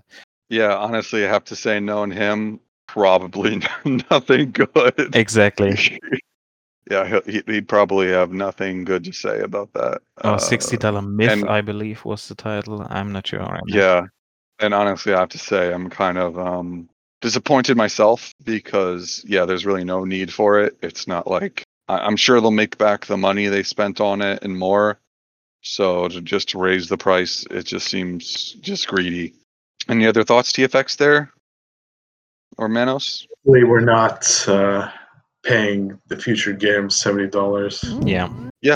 Yeah, fair enough. And interestingly enough, I just looked for the video in question, the $60 Myth. It's been released 2 years ago. And if you hover over the thumbnail, you get a little snippet of the video. And interestingly enough, I see an NBA game there. So funny that. Yeah, definitely. Funny that. So I have to talk about I have to go back to Phantom Doctrine. Turns out it's not turn-based game, not anymore. what? The Cabal is different? Yeah, it's what is it? third-person has a third-person tactile view. Oh, that's Not interesting. sure That's Ew! It's gonna be like what almost killed the XCOM franchise. yeah. I was gonna say that's gonna piss. XCOM declassified. That's how is that gonna satisfy anyone? Because people who aren't interested in the XCOM game style won't know the first game, and the fans of the Phantom Doctrine are gonna be likely pissed off by that. I didn't realize that. Thank you for reporting that, TFX. Man, that is disappointing news for me personally. Exactly. What weird decision. Yeah, definitely a weird decision. Not one I agree with. I was interested in the game because it was turn-based, and exactly. But now it's third person. How's it yeah, work? I'm actually not interested in the slightest now. So I hope that change goes well for them. I don't foresee it doing well. Yeah, exactly. Yeah. A big showcase came out this week for Xbox. It was the Xbox Game Showcase. They showed off a lot of indies, a lot of partnered stuff. The first game that was showed off was Avowed, Obsidian's own take on a first-person RPG. I'm sure Manos is laughing because it was dubbed a Skyrim-like. Yeah, based on the non-gameplay video that showed a first-person perspective sword and spell at the end. Skyrim-like, great. Yeah, I don't know if Skyrim. It's too bad we don't have Avi on the podcast at this point because he is loving that nomenclature. Yeah, he definitely was not a fan. Neither were a lot of people, and I don't know. I hope the game is good. As you mentioned, it's just a cinematic trailer. Not much was really said about it. What do you think, TFX? What did you think of it? Have you seen it yet? Yeah, I did, but I mean, I thought they showed. I mean, why not? I think they showed the gameplay like the last 3 seconds. Oh, is this another one of those gameplays like Assassin's Creed Valhalla? There were 3 seconds of gameplay. You just can't see them. Yeah. I mean, I gotta say, I'm actually very interested in the game. All jokes aside, because Obsidian isn't to blame for the game being labeled as a Skyrim-like. That's on game journalism. But the game looks interesting on the little bits we've seen, and Obsidian has a good track record so far. So, and another thing that's very interesting is that this new game actually has all the lore already in place because it's based on the Pillars of Eternity series.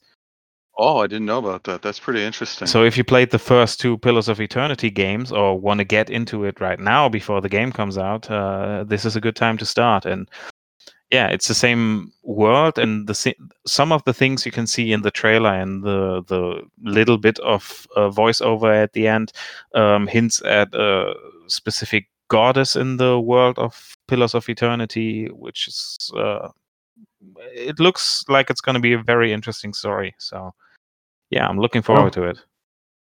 Yeah, so am I.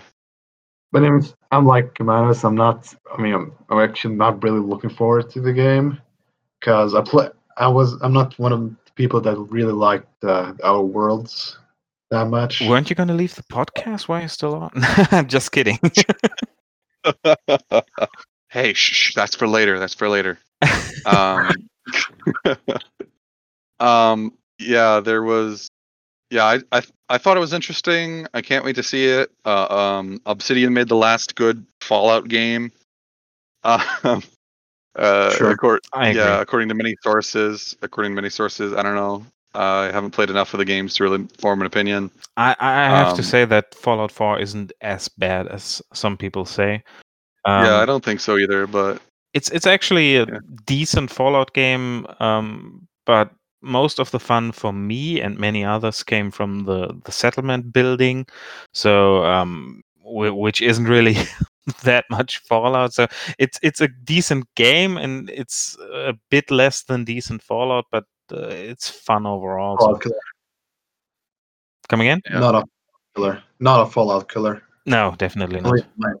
Yeah, definitely not. Next up, Balan Wonderland. This one actually did get some hype because it was created by the creator of an old cult classic Dreamcast game called Nights into Dreams.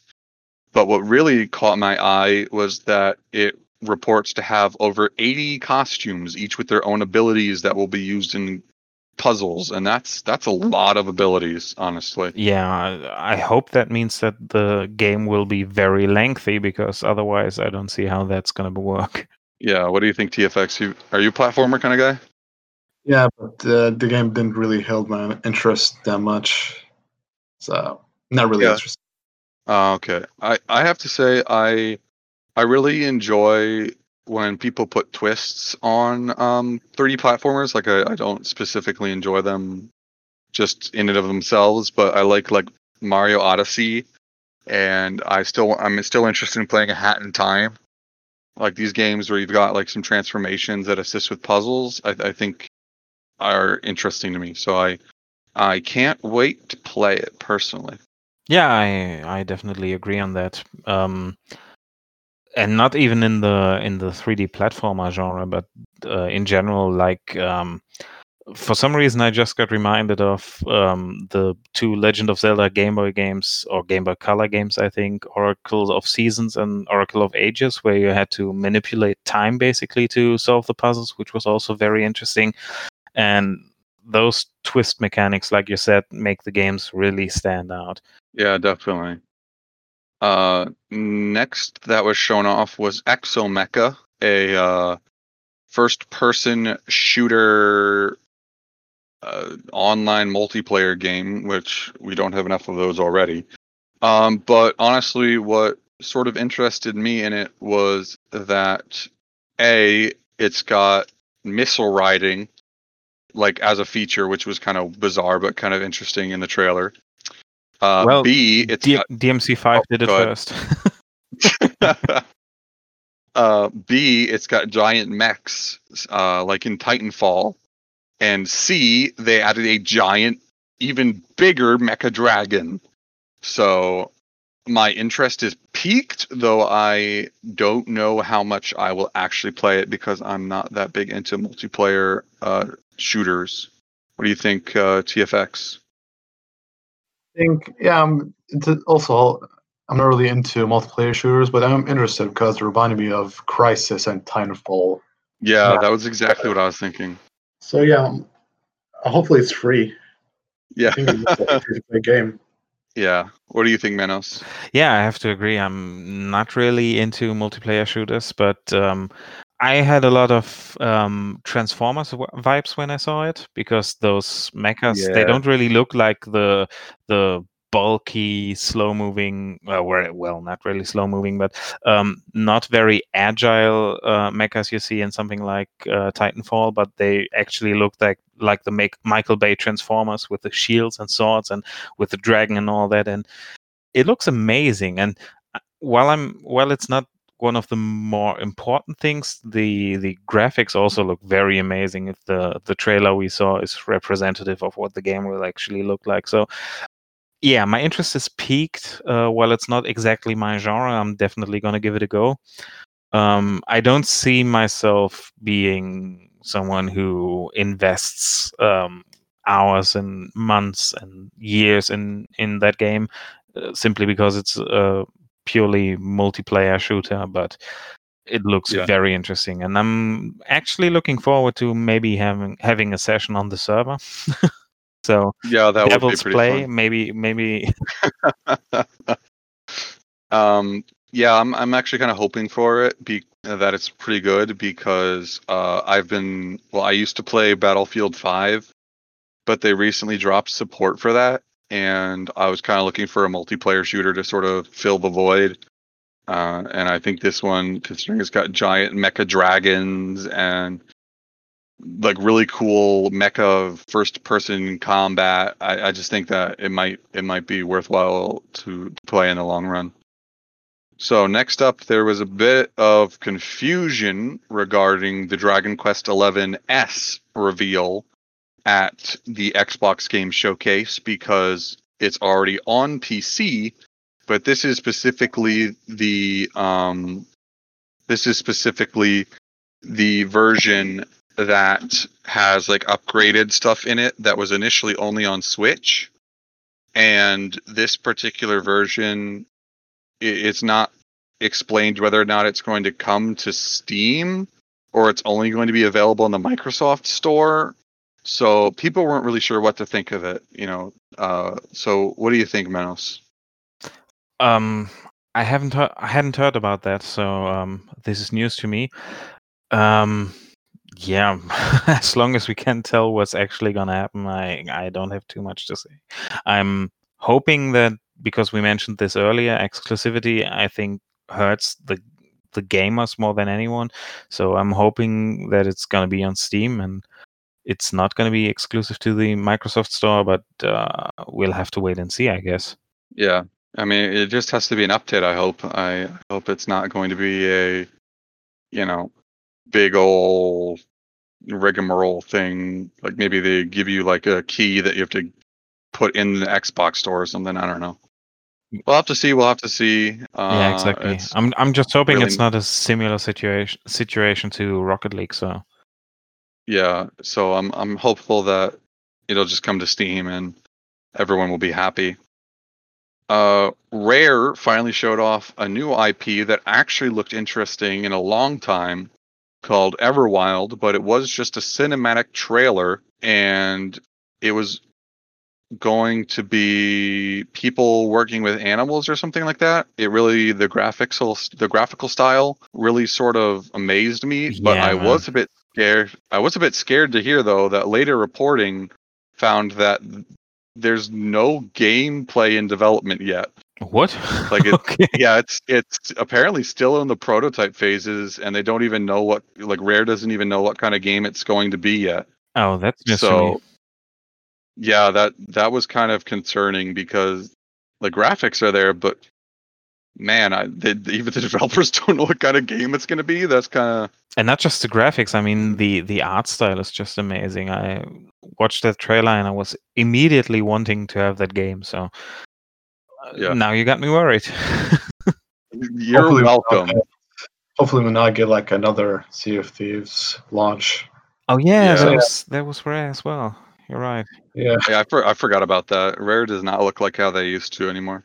That's true. I mean, they have more graphics in both games, especially like Yeah. the facial animations and all of that. So hopefully they take their time with this one. Yeah, Not I hope be like- they learned their lesson. Yeah, Yeah. definitely. I mean, I hope they learned the right lessons because that's why I said I don't too much want to support those games that get released unfinished and then maybe get fixed after launch, because they may have taken the lesson that Sea of Thieves is still around and kicking, and we get our money, and now we released it on Steam and get more money, so we can do it like this always. That's the lesson I'm hoping they didn't take. Yeah, Sea of Thieves also has 15 million active players and 1 million of specifically Steam players. So, don't know if that's a good or a bad thing. Just thought I'd point that out. Next game that was shown off then was Echo Generation. It's got weird voxel graphics that I haven't seen in a long time.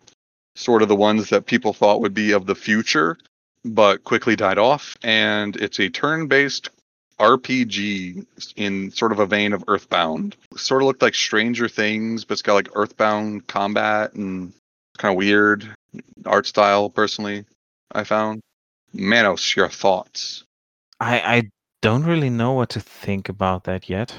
In terms of the world and the concept, it looks really interesting. Like you said, it has this Stranger Things vibe, but I'm not really sure what to think about it yet because I need to see how the actual gameplay is, because we don't actually see what the main focus of the gameplay will be. So Yeah, there was a little bit of RPG in there, but besides that, yeah, it was kind of it wasn't really noticeable what it was going to be. yeah, exactly. I mean, if I remember correctly, there's a bit of stealth going on in there, but I'm not too sure. Yeah, that's right, because there was like the giant like Metal Gear mech. Yeah, exactly.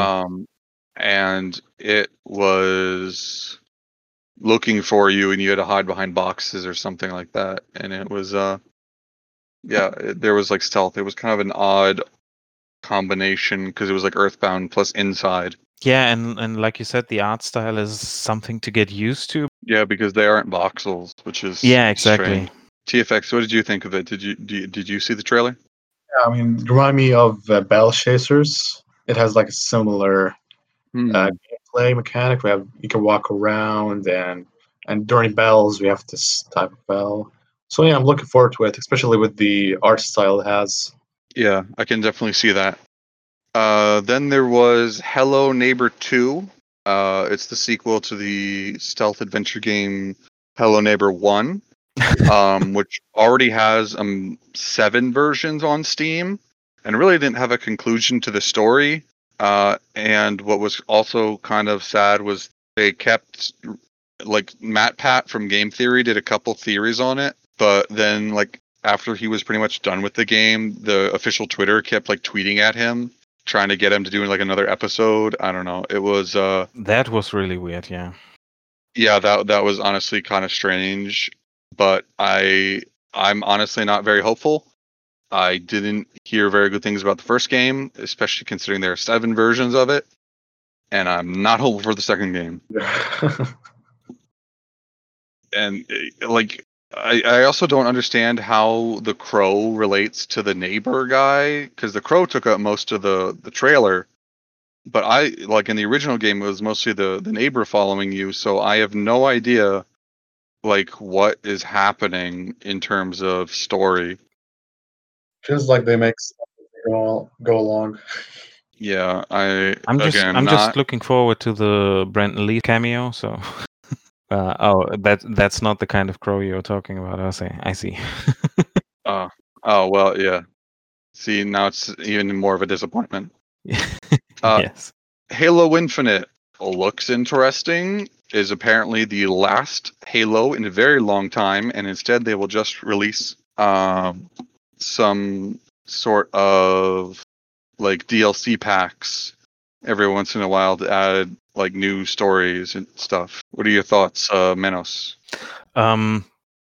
Yeah, we've had many announcements like that in the last couple of years with the live service model and games that will be supported for years and years to come. Some of which have turned out to be not supported for years and years to come. So I'm a bit skeptical about it.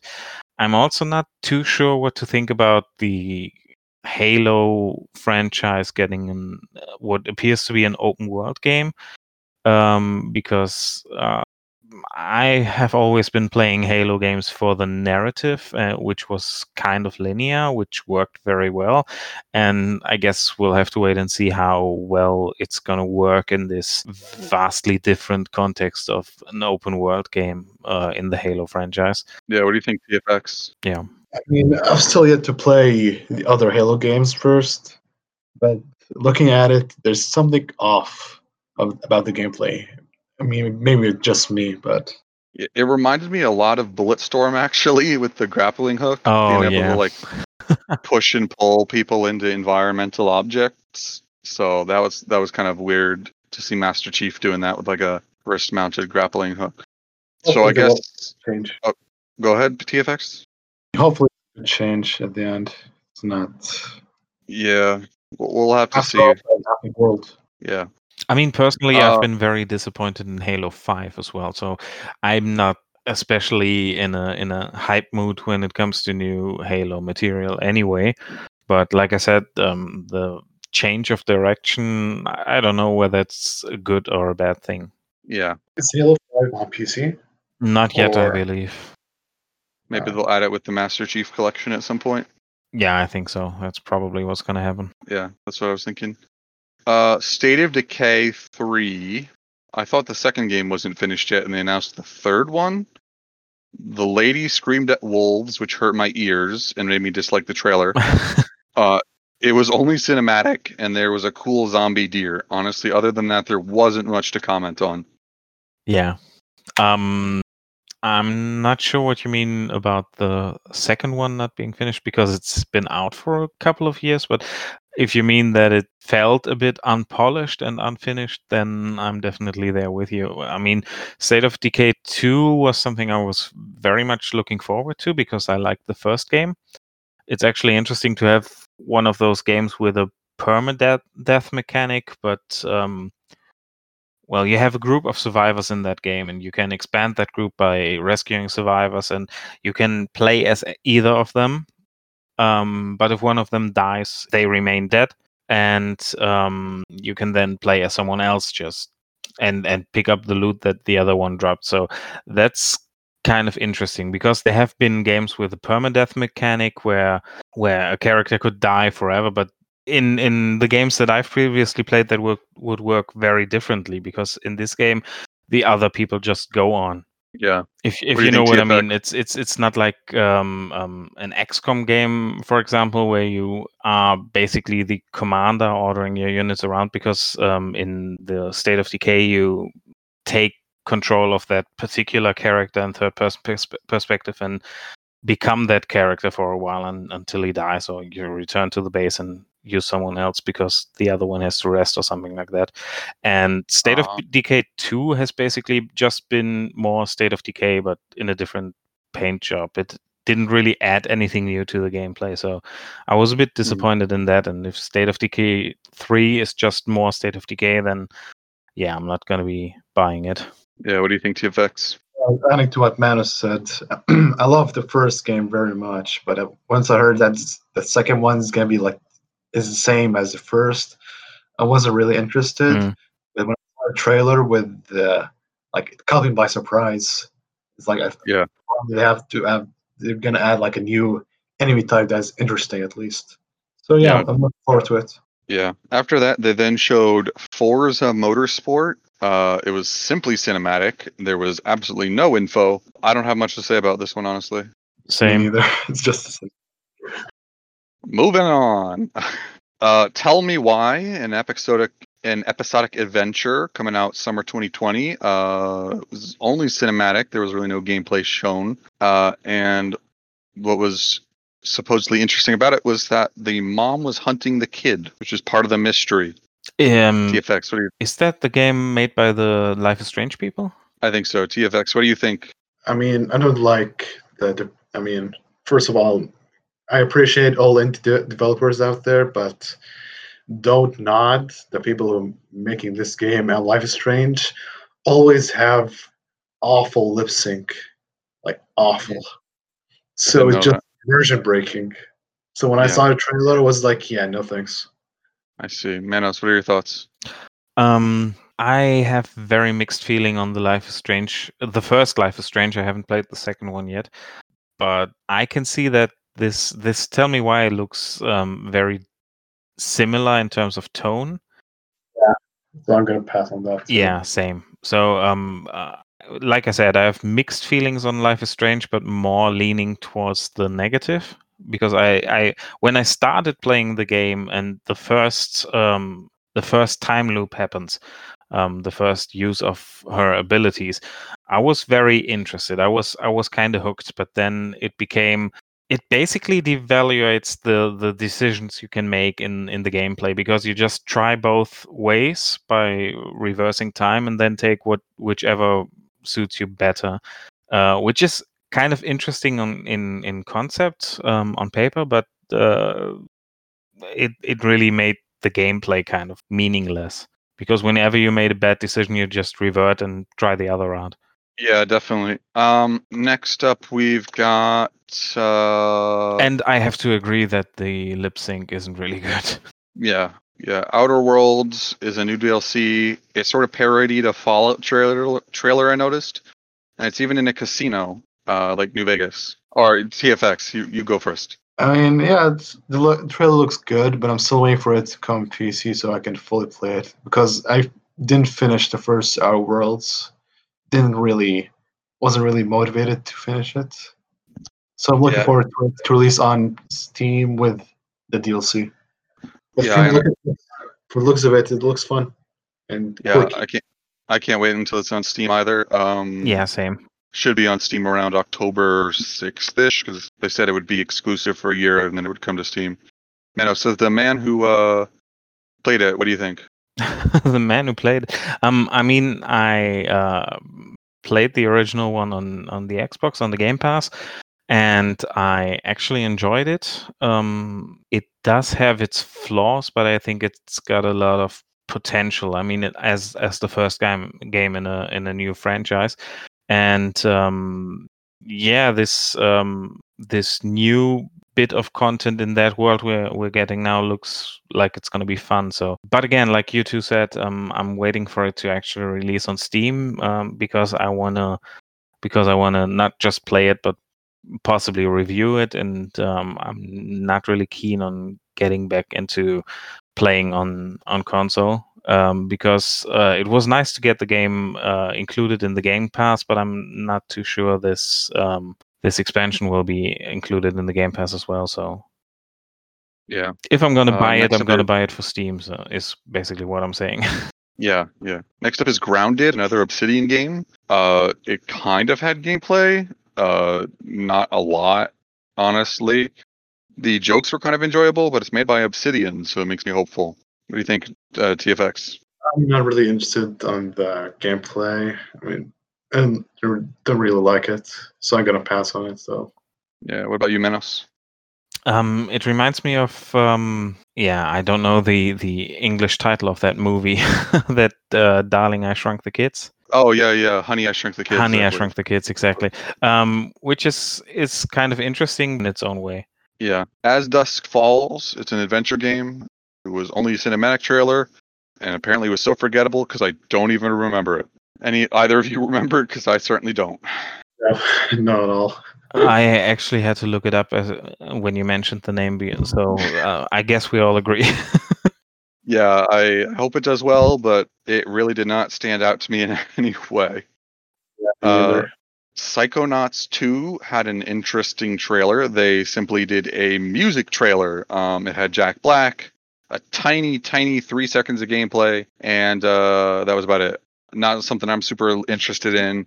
I didn't know if either of you were either. What do you think, TFX? Didn't like the first one, so not really interested in that one either. Okay, what about Manos? Same, actually. I wasn't a big fan of the first one. It's just not my cup of tea.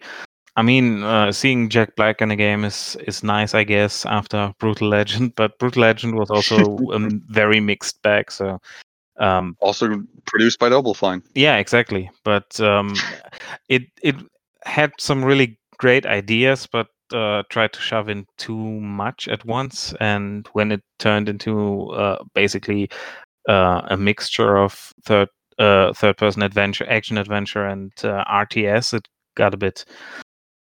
I don't know. It lost its charm, basically. Yeah. Exactly. Warhammer 40,000 Darktide. It's basically Vermintide, but in the Warhammer 40k universe. I'm interested because I like 40k. Other than that, they showed off no gameplay, so I'm like, meh. I'm interested because this is like Vermintide. Yeah, I'm interested because of both of those reasons. Yeah, although I'm kind of unhappy lately with Fat Sharks, the developers' DLC policy. There's been a lot of DLC lately for the second one, so I'm sort of skeptical a little bit. So we'll have to see how that turns out. Hopefully it's good. I'm definitely hopeful it's good. Stalker 2 showed off a cinematic, nice visuals, anomalies are still there, weird fetus jars. And it was reported that it's still in pre-production, so all that could potentially change. TFX, sound like you had something you want to say? Yes, can't wait. I love soccer, so it's like my top wish list. Oh, I can't wait to hear what you think then.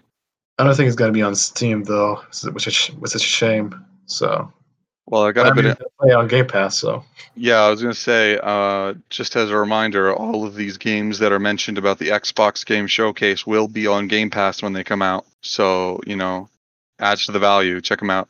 The Gunk was another 3D platformer. Wasn't too interested. It's like platform and suck up gunk. It's from developers of SteamWorld games, SteamWorld Heist, Team Dig, and all of that. So it has really, I didn't realize that. Yeah, I mean, there's like a similar art style between those games. Yeah, what do you think, Manos? Yeah, I mean, those developers are what get me interested in the game, because seeing the gameplay material, the game material on its own, doesn't get me that hyped. But with the SteamWorld franchise, that actually gets my hopes up. So I'm looking forward to seeing more of this game. I am as well. Next up, a somewhat good surprise is that Watch Dogs Legion, it had a cinematic. It was a little edgy with this, like, lots of swearing. But it also meant that Watch Dogs Legion, when it comes out, is coming to Game Pass. So there's that. Oh, really? Oh yeah, I forgot. Damn. Yeah, they said that they said that everything in the show was coming to Game Pass, and since Watch Dogs Legion was in there, it means it's coming to Game Pass. Yeah, that's true. Hopefully you get that for PC.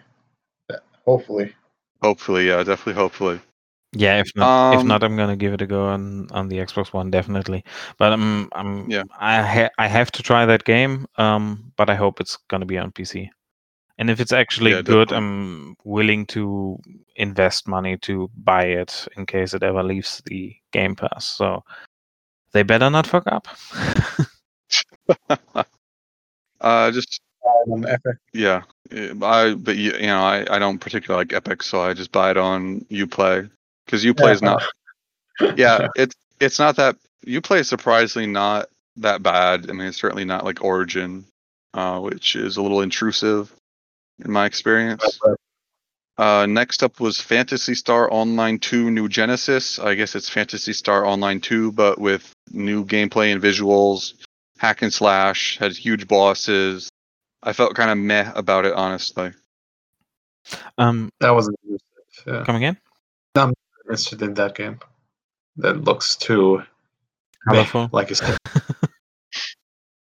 colorful, yeah, for TFX's taste, considering he really enjoys Death Stranding and Stalker. Gray Town TFX. I'm sorry, man. That's okay.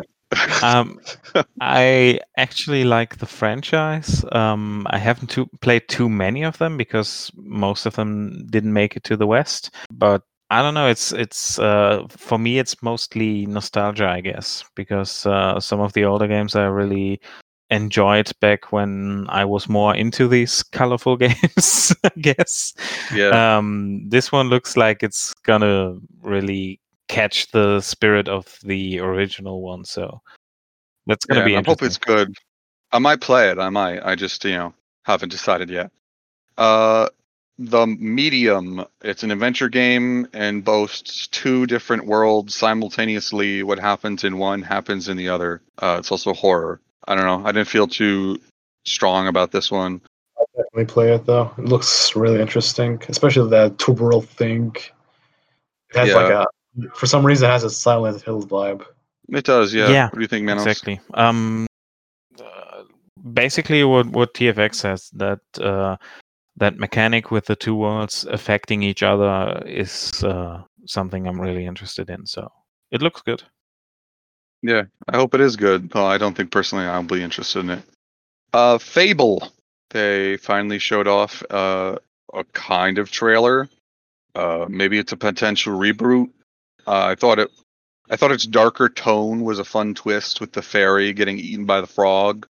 What do you think, Manos? Were you a fan of Fable? Yes, actually, but I always had a very I had mixed feelings about the game, the franchise as a whole. The third game wasn't really great, and after that, they kind of abandoned the franchise and just did some little experiments with different genres in the franchise.